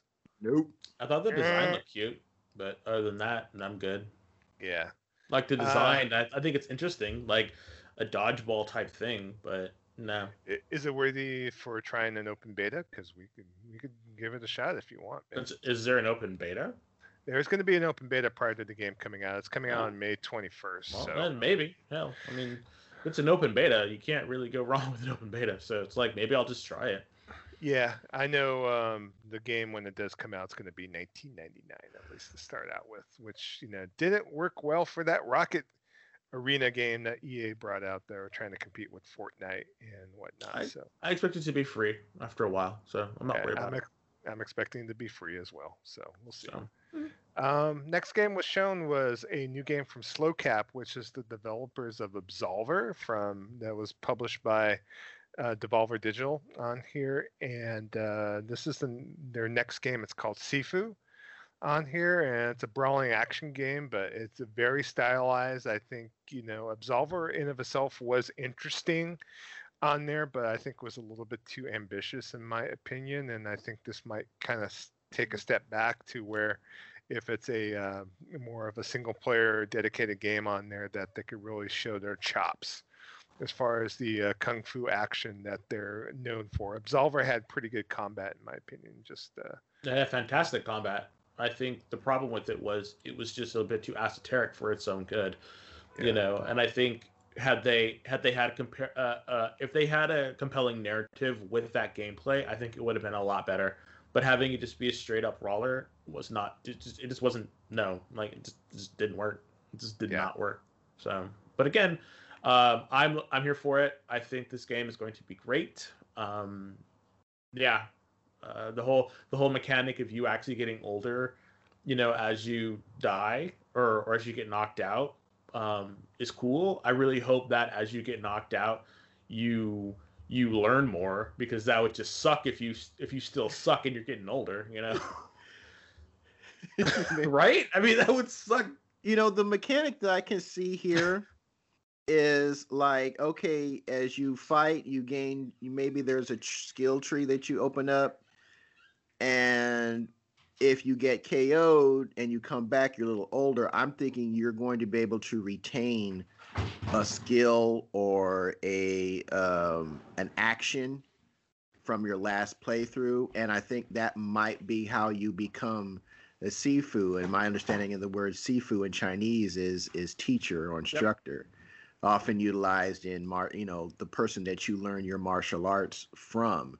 So I'm guessing that the way you become the Sifu is because you're retaining that knowledge, those refined skills from your prior playthroughs.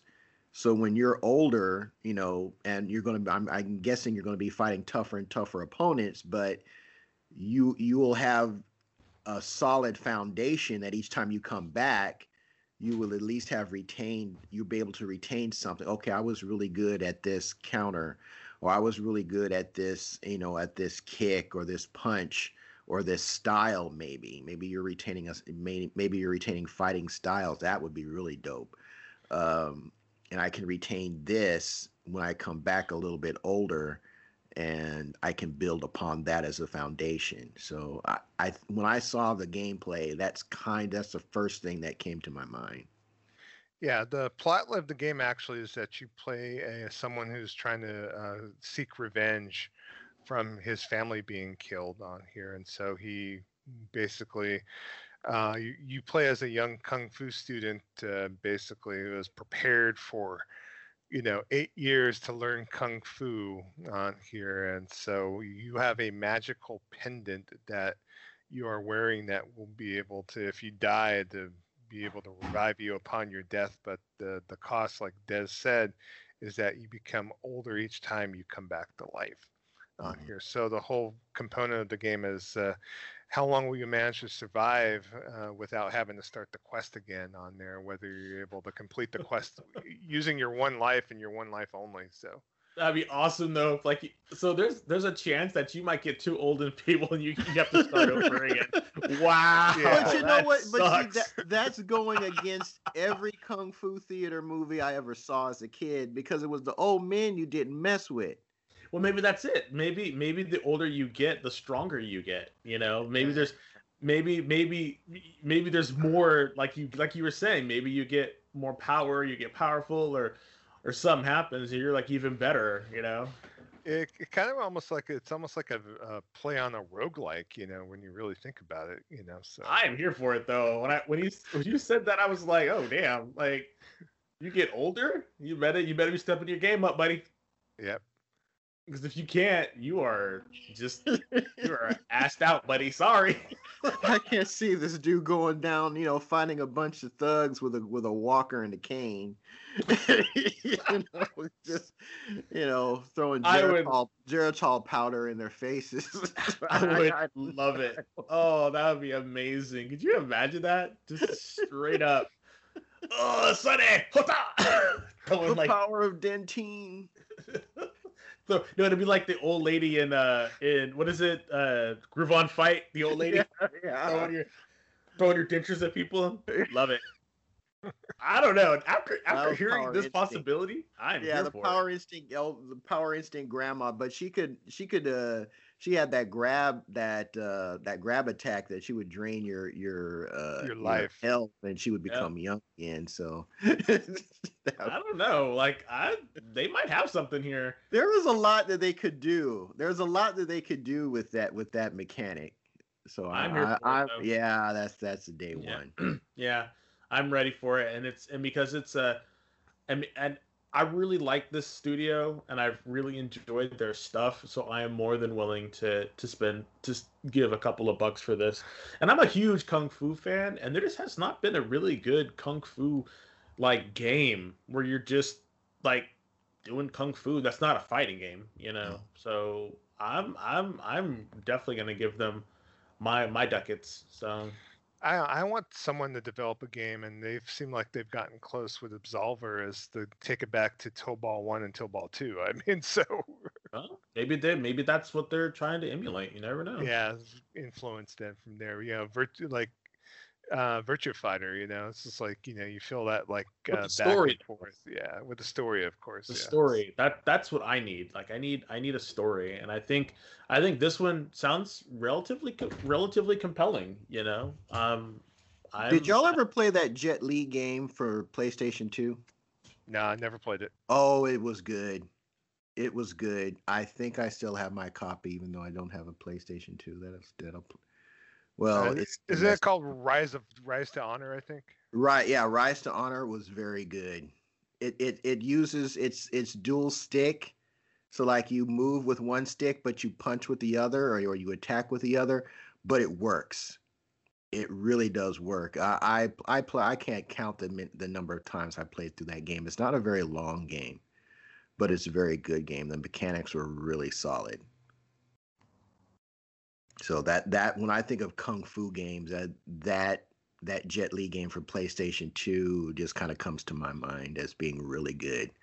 Like when enemies would throw stuff at you, you could catch it in midair and fling it back at them by a timed press of the R. I believe it was the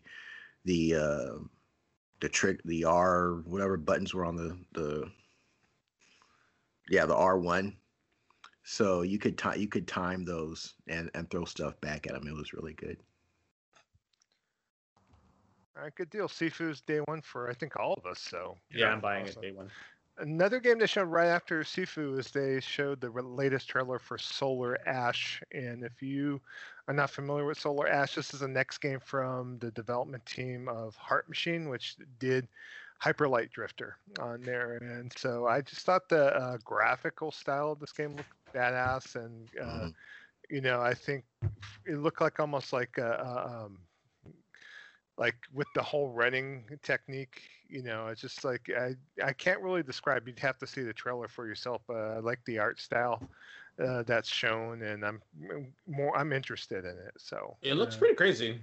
Yeah, I was surprised because like the last time I saw anything about Solar Ash was the last state of play just before the PS5 launched, and it looked like it looked like she was running. The character was running, but in this one, it looked like she was like ether skating, like she had inline skates, and she was like, you know, skating along the clouds and whatnot. So yeah, it was that they definitely did change some things to the you know, the presentation, at least in the mobility sections that they showed. But yeah, that Solar Ash was very impressive. So that's definitely going to be one I'm going to wind up picking up. Yeah, I was getting kind of confused between that game and the PS5 showcase and the Pathless because it's kind of the same thing where you're having the same beads. That's the game where you play the girl with the eagle, the bow and arrow, and the eagle. Yeah, on here. But it kind of helped differentiate that game with this current trailer, and so I'm definitely keeping an eye on it for sure. So. Next game they've shown, I'm going to mention the name and we'll move on. Five Nights at Freddy's Security Breach. They introed it like being something scary, and it's scary. Imagine me having to play this. So.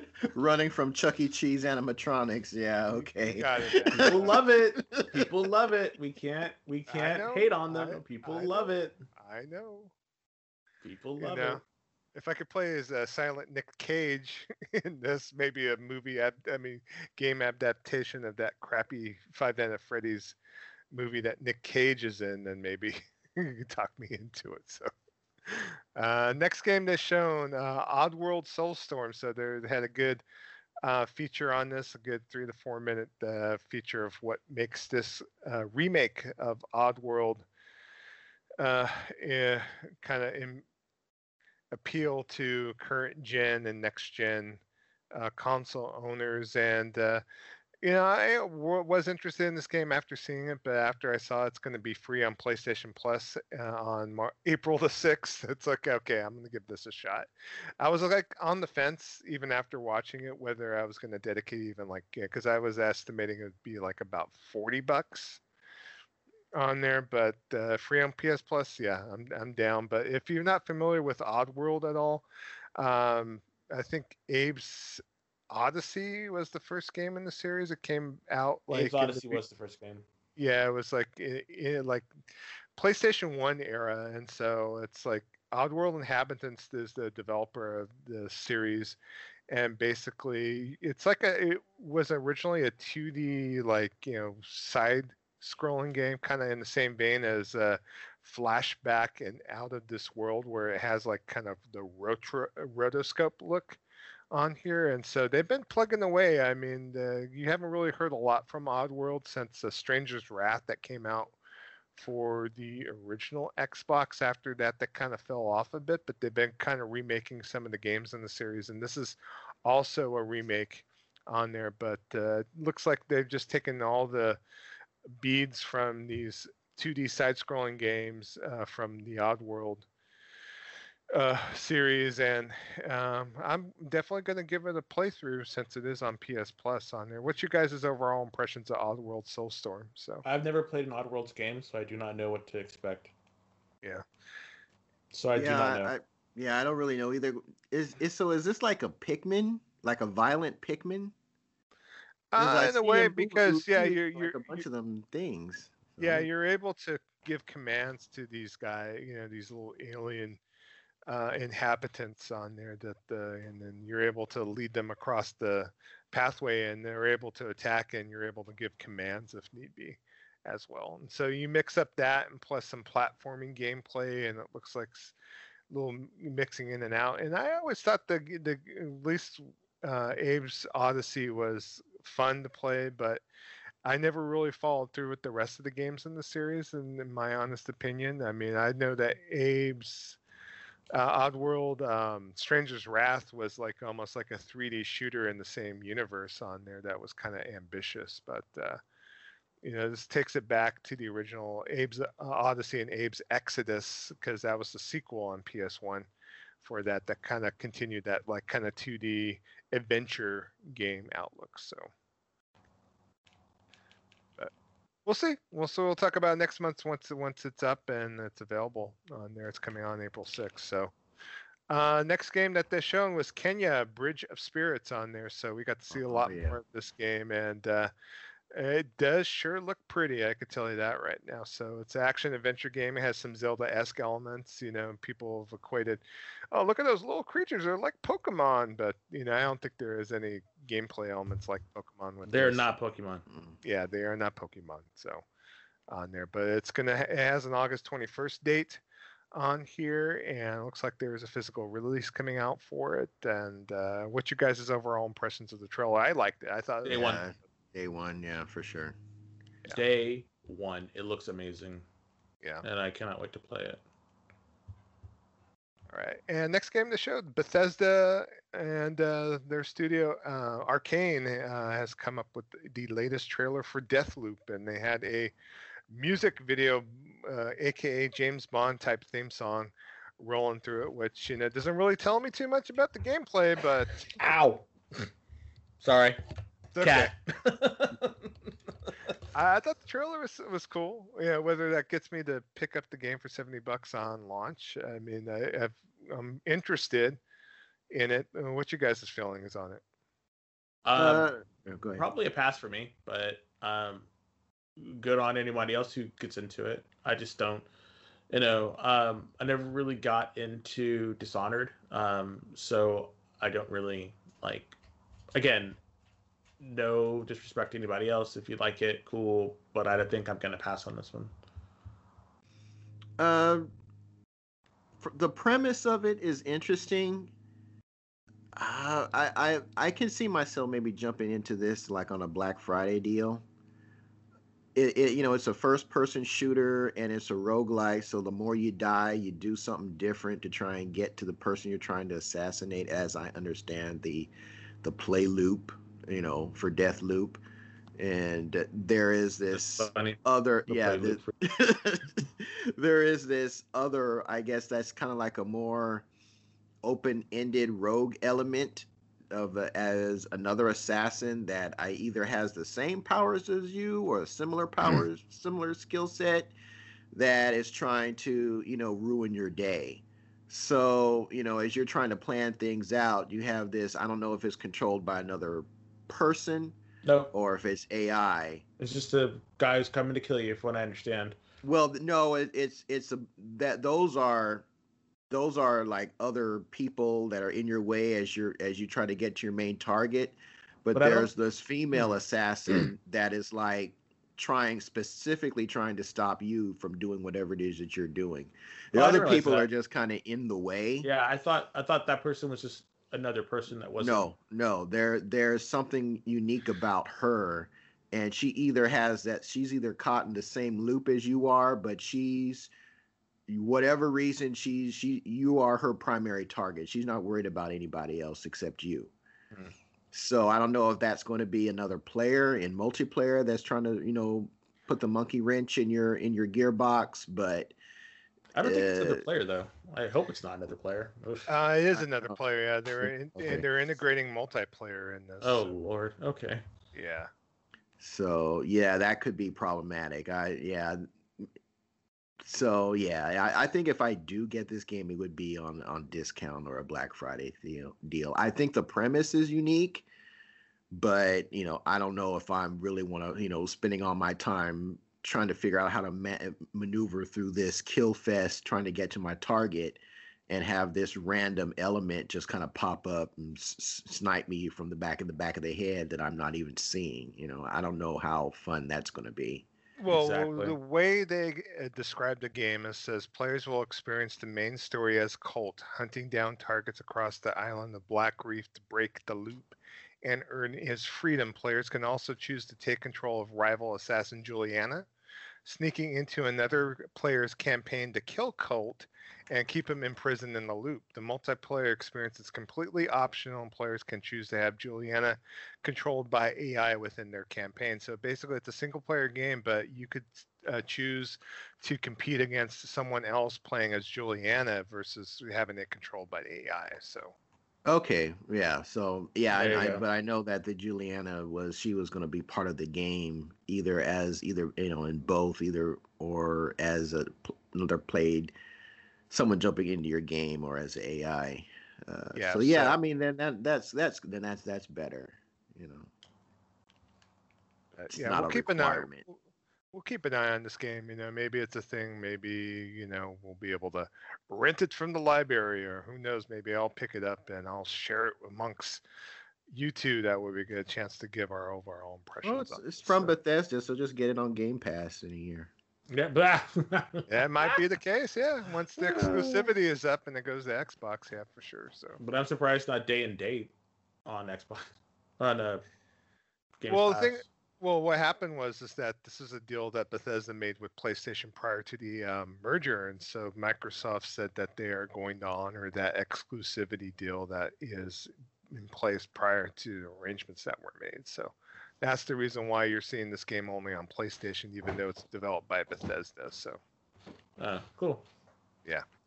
All right, and then last but not least on the State of Play, they ended with a trailer for Final Fantasy VII Remake Intergrade, which is a DLC that is coming out for that game.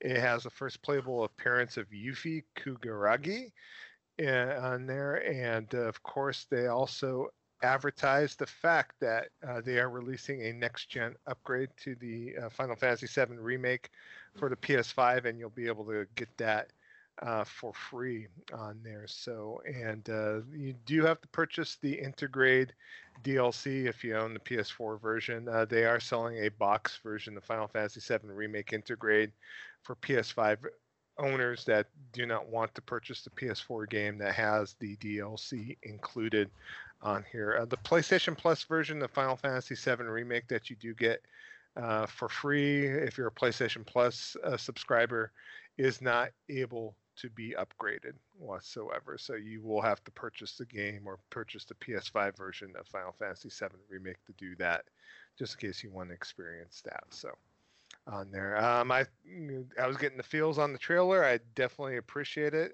This is a game that's been on my backlog. I am definitely going to wait till the PS5 version comes out before playing it on there. Kev, I know you own it too. I think you're waiting as well, probably with me, right? Yeah, I am waiting, and and actually, it was funny. It was like when I got the Final Fantasy VII Remake was one of the games I was thinking about jumping into right off the bat. I'm glad I didn't. I'm glad I got sidetracked by other stuff. So yeah, I don't know if I'm just going to upgrade. Yeah, I think I'll probably just buy the Intergrade DLC and just buy it and just be able to run through the main game and then the Intergrade the DLC right afterwards. So yeah, I think I'm just going to do it that way. And Des, I think from what I think you told me before, you're not interested in Final Fantasy VII Remake at all, right? No, not at all. All right, good deal. Okay, well, that was the State of Play on there. So, and then I do have some other news real quick. We'll go through and just get our overall impressions. I think the next one's going to be a point of discussion. But prior to the State of Play on Wednesday, Sony had some announcements to make on there, and there was interviews with Jim Ryan showing up in a few places, including Gentleman's Quarterly, GQ. You know, that magazine you read that was competing with Maxim and all the other men's magazines on there. Obviously trying to stay relevant by interviewing Jim Ryan over here, but he made a mention that there are further PC ports of PlayStation titles coming, and then they did announce Days Gone, of course, on here. And of course, he made a statement in the article with GQ stating that he looks at bringing out PC games as a way to help compensate for the cost of making their games, the AAA games that they do on here. So then I'll read his direct quote. So there's an opportunity to expose those games to a wider audience and recognize the economics of game development, which are not always straightforward. The cost of making their games goes up with each cycle as the caliber of the IP has improved. Also, the ease of making it available for non-console owners has grown, so it's a fairly straightforward decision for us to make on here. So Sony likes making money from their games, and obviously getting them on PC is easy. So a whole slate, according that is what it was stated, first-party titles is apparently on its way on here. So Days Gone, I believe, is coming out next month on Steam with all sorts of PC bells and whistles. And we'll have to see what else is coming down in the pike on that. So Kev, I'll turn the stage over to you because I know you have very strong opinions on this. So we might want to just reiterate what we talked about before. So, well, I mean, it's a mistake. I mean, it's definitely a mistake. You're not going to, looking at his direct quote, that's exactly the same thing Phil Spencer said when they announced Play Anywhere. Exactly the same thing. I mean, he didn't say, obviously didn't quote him word for word, but premise for premise, it's the same thing. So PlayStation fans, get ready because we're going day and date. It may not be tomorrow. It may not be next year. It may not be this gen, but we are going day and date. You can bet your bottom dollar that we are going day and date on PC. I don't think day I and mean, date's going to oh happen, in yeah, my oh opinion. yeah, absolutely, No, absolutely, I, absolutely. I'm thinking it's still going to keep the same. Like at least look at Death Stranding, even though that wasn't a per se Sony game. They gave publishing rights out to 505 with Kojima having control of that. I I don't know. Maybe we'll have to make a bet or something, a stake bet. Yeah, we can make it. Hopefully, we won't be in COVID City when that happens. But yeah, I will happily take that bet because here's why. And shout out to Cloud Gaming who made this point, and it was something that I was thinking along the same lines as well. But all of the people, all the suits that made only on PlayStation mean something are gone. Jack Trenton, Sean Layden, even Kaz Hirai. Those guys that pulled Sony from over the cliff of bankruptcy and turned the PlayStation brand into the juggernaut it became, during the PS4 era. Rebuilding the mess that the PlayStation 3 became and turning it into what it was, and then pushing that same thing into the PS4, where they said they believed and they proclaimed and they sold the idea that the PlayStation ecosystem was the best place to play. And those first party exclusives, third party deals, all that stuff that made the PS4 the juggernaut, all those guys are gone. Those dudes are gone, and Ryan is Phil Spencer Jr. I mean, this he's saying the same stuff that Phil Spencer said when Play Anywhere was announced. And the thing that makes no sense to me is, folks, the only reason you've got Play Anywhere and Games Pass is because Xbox gamers weren't buying games. If they were, I don't think we would have the these games on PC day and date. We may have Game Pass. We maybe, considering the way what Microsoft is as a software company, but I think it would be different, or at least it would have been the full implementation of it would have been prolonged. And the difference is that people buy PlayStation exclusives. They sell millions, even the ones that aren't as quote unquote good. Days Gone sold in the millions. So I don't fully understand this desire to follow what your competitor, who is in last place, by the way, follow and do what they do. I don't fully understand that. Number three, you're not going to get a hardcore PC gamer to jump into a console, because a console represents everything that they despise about gaming. A locked ecosystem, can't do mods, have to pay for online, no dedicated mouse and keyboard support, all that stuff. Those guys, they ain't into that. They want to run their benchmarks and brag about their CPUs and GPUs and, play, Civ 5 or Warcraft. That's what they do, for the most part. And the one thing that I would often hear from like hardcore PC guys online, on Twitter, was to think, man, I don't want to get a console, but I may have to because God of War looks really good. Days Gone looks really good, or Last of Us looks really good. I may have to get that. Now they have just told the entire PC population that if you just wait long enough, you're going to be able to play the same game, and depending on the contents of your rig, you'll be able to play it in higher fidelity. Now, is Sony going to make more money? I don't know. Maybe they will. But if you're going to and again, PC gamers don't pay full price for their freaking games. I don't know how many times I have to say this. Ain't nobody on the PC playing $59.99 for a new game. It's not happening. They are going to these third party key sites, and they're getting 15, 20, 30% discounts on new titles. They are not paying full price for these games.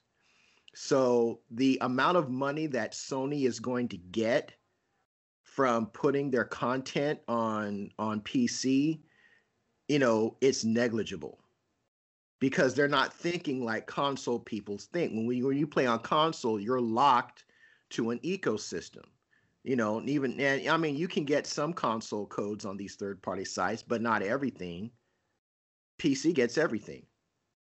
So, I don't fully I don't fully get it. It's it is what it is, but I think it's gonna wind up, if they keep pursuing this and going day and date, I think it's gonna bite Sony in the butt because, why spend the $500 on this new box when I don't have to, when I can just get a PC. And people say, well, I don't want to play on PC. It's like, okay, yeah. Well, are you thinking about, if you don't have to spend $1,300 or $1,500 on the best of the best to outdo what the consoles are putting out. You don't.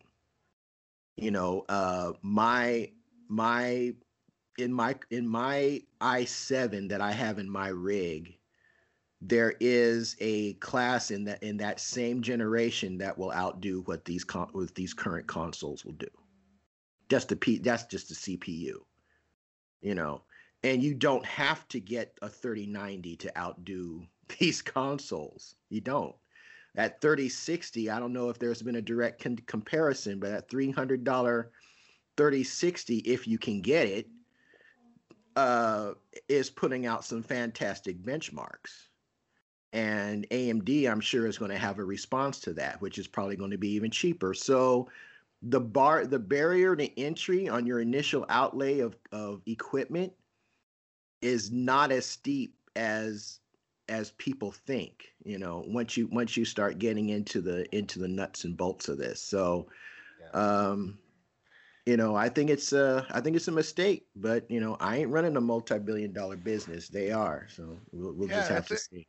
It's not bothering me per se. It's because of the fact that these games are a year or two old. For me at least.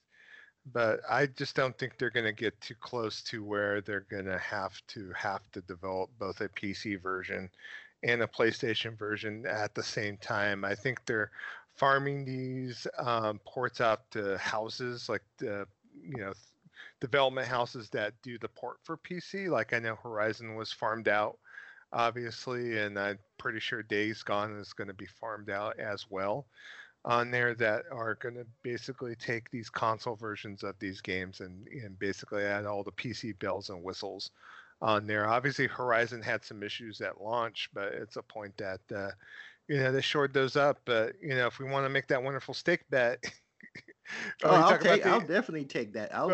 We got the parameters. End of 2022. Is that a long enough span for this bet? How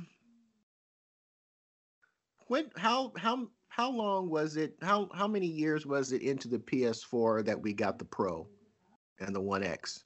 I'd have to look. I think the Pro came out, in 2017. It might have been 2016. So okay. Hold on. Let me do some crack internet research, and then Desmond, you could be our basically... I will say within the same amount of time we went from the standard PS4 to the Pro, we will get day and date. All right. Well, we'll keep that. Let's see what the release date was here, because the PlayStation 4 came out in 2013, right? If I'm not mistaken. So it came out 2016. So it was like 3 years. Yeah. 3 years. Okay. Yeah. I'm going to say in 3 years we will be looking at day and date for PlayStation exclusives. 3 years from November of 2020. Yeah. All right. Good deal. Yeah. I'm looking forward to a beautiful And steak. yeah, yeah. I mean, we will see. We will see. I'm man enough to admit when I'm wrong, but when Horizon was announced, I knew that day was coming. And here's the thing, also, uh, PlayStation first party teams, Sony has been growing those teams internally. I think I want to say it was gaming.biz said that I think it's the people at the folks that are doing Horizon, that there is the equivalent of three different teams uh working at that studio right now. And I think Insomniac, their numbers have grown considerably. And one of the, I can't remember what game it was, this was a while back, but I want to say it was Naughty Dog. I want to say it was Naughty Dog that they had posted in an Indeed job listing for someone skilled in uh, what is that that graphics X something. It's Windows specific for game Yeah. development.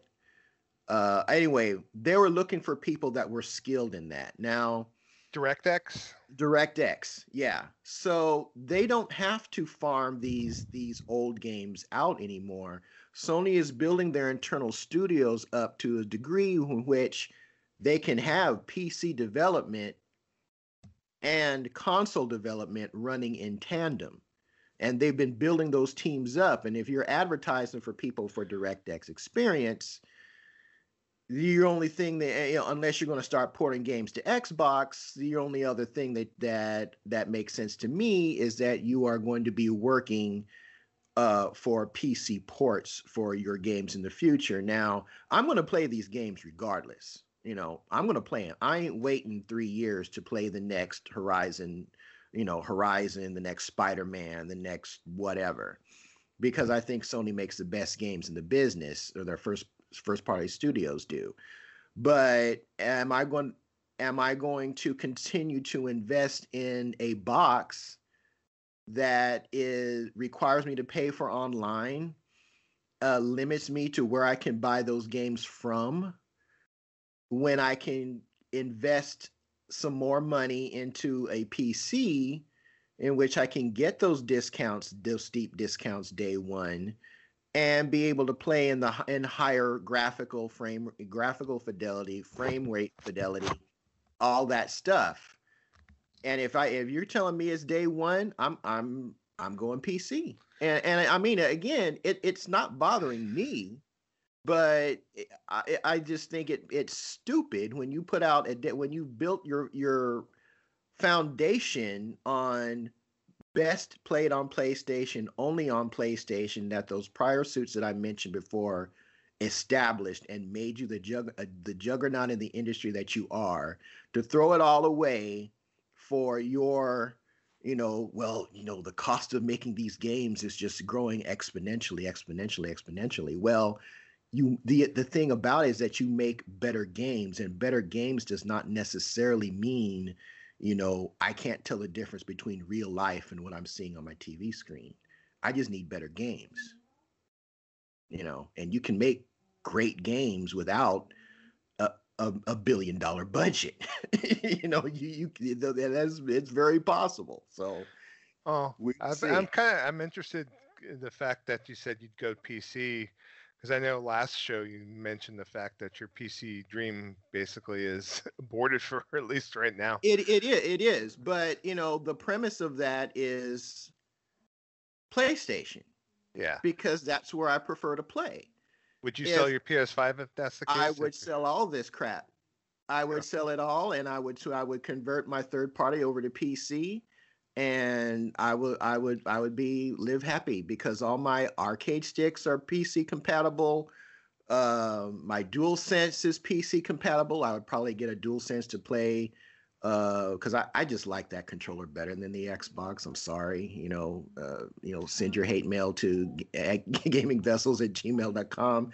I just think the DualSense is I prefer that controller, obviously. It's a great controller, yeah, for sure. So Yeah, I can use my DualSense for PlayStation specific games and for third party as long as that support is supported on Steam, in the, on the metal, so to speak. So yeah, it wouldn't make sense for me to keep investing and paying for PlayStation Plus and even, the PlayStation Collection and all that other stuff when I can get those games on PC, you know, and run them better. It just for me at that point it wouldn't make any sense. Right now, what I'm saying is that I've got enough store credit for an Xbox, and I'm sitting on little, what, 6, 8 months, whatever, of Game Pass Ultimate that I'm just not going to let go to waste because I bought it. Yeah. So Well, it once you makes get the sense for me. PC, you're Yeah. able to get like even the Xbox games too. So I mean, Yeah. it'd be the best So, of both worlds. You eating good, eating fine on the yeah. on the PC. So So yeah. So I'm just saying, from my perspective, and my PC gaming desires, come and go with the tides. But with the day that PlayStation goes day and date, that's when I'm out of the box. a good deal. Well, yeah, I know that other people on other shows maybe have said like, people that want to keep the PlayStation games on their platform, like gamers like yourself are like, just crazy. Even Well, heard words like incel being like thrown out. I'll be that incel, but I don't think it's not. You're not. It's not hurting my feelings, right? I'm trying to think of a correlation here. It would be like, okay, I'm getting ready to go buy a car, all right, and Dodge says we've got this 800 horsepower, Challenger Demon, and Camaro says, well, we've got this, 700 horsepower, SS. But then Dodge comes out with this statement saying that, hey, we're making our engine available to all the car manufacturers. So it's like, really? So your main selling point, I can get it anywhere? I mean, I'm going to get that performance, right? But I like the body style of the Camaro better than the Challenger. So your main attraction that would have made me spend all of my money on that Challenger, I'm going to get the Camaro and get the Dodge engine put in it. You see what I'm saying? You're not Yeah, hurting me. yeah. My feelings aren't hurt because, Dodge has betrayed me. I'm getting more bang for my buck because I like the body style of the Camaro better than the Challenger, and I get the Challenger's performance, which I like better than the Camaro's. Why wouldn't I do that? Best of both worlds. Right. So yeah. So if that's what makes me an incel, then call me an incel. You're not an incel. I know. You're a married man. What's your thoughts on all this, Des? I know I have we've no gone. thoughts. I think No it's thoughts. no. I think it's gonna be what it's gonna be, and people, and unfortunately, these people need to make money, and if they feel that they can make money off of PC players, then they're gonna do that. I mean, Yeah. that's literally what it comes down to is where's the money at, and if people are buying stuff and they're doing this, I mean, then maybe they Yeah. thought that the amount of game or amount of consoles they sold wasn't enough or whatever, or they just need more money. I don't know. That's where, I mean, it's all motivated by money. I mean, come on, Yeah. In the end, yeah. these people are in here to the make money, so. the only thing that I could think of would keep me in consoles, uh, even after PlayStation goes day and date. The only thing that I can think of that would keep me there would be data caps on my internet from my internet provider, because these games are just going to keep getting bigger and bigger and bigger and bigger and bigger, which means that I'm going to be pulling more from that initial download, subsequent updates. I mean, I can remember the gigs of Destiny 2 updates, that I downloaded. And if Xfinity decides to slap me with data caps, then I would just rather just keep the core data on the disk. And I mean, I prefer physical anyway. That's just me. I like looking up at my shelf and seeing all my stuff.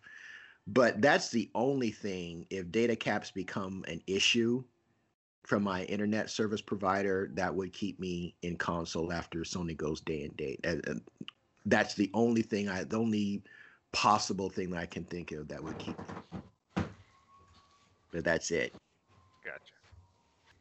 So, alrighty, from that, we're going to go into our contact. You can reach us at gamingvessels@gmail.com. That's where you want to send your email if you've heard something you want to comment on, or if you'd actually like to be a part of the show and chop it up with us about this wonderful hobby of gaming. You're going to send that email to gamingvessels@gmail.com. Social media, we are on Twitter at Gaming Vessels.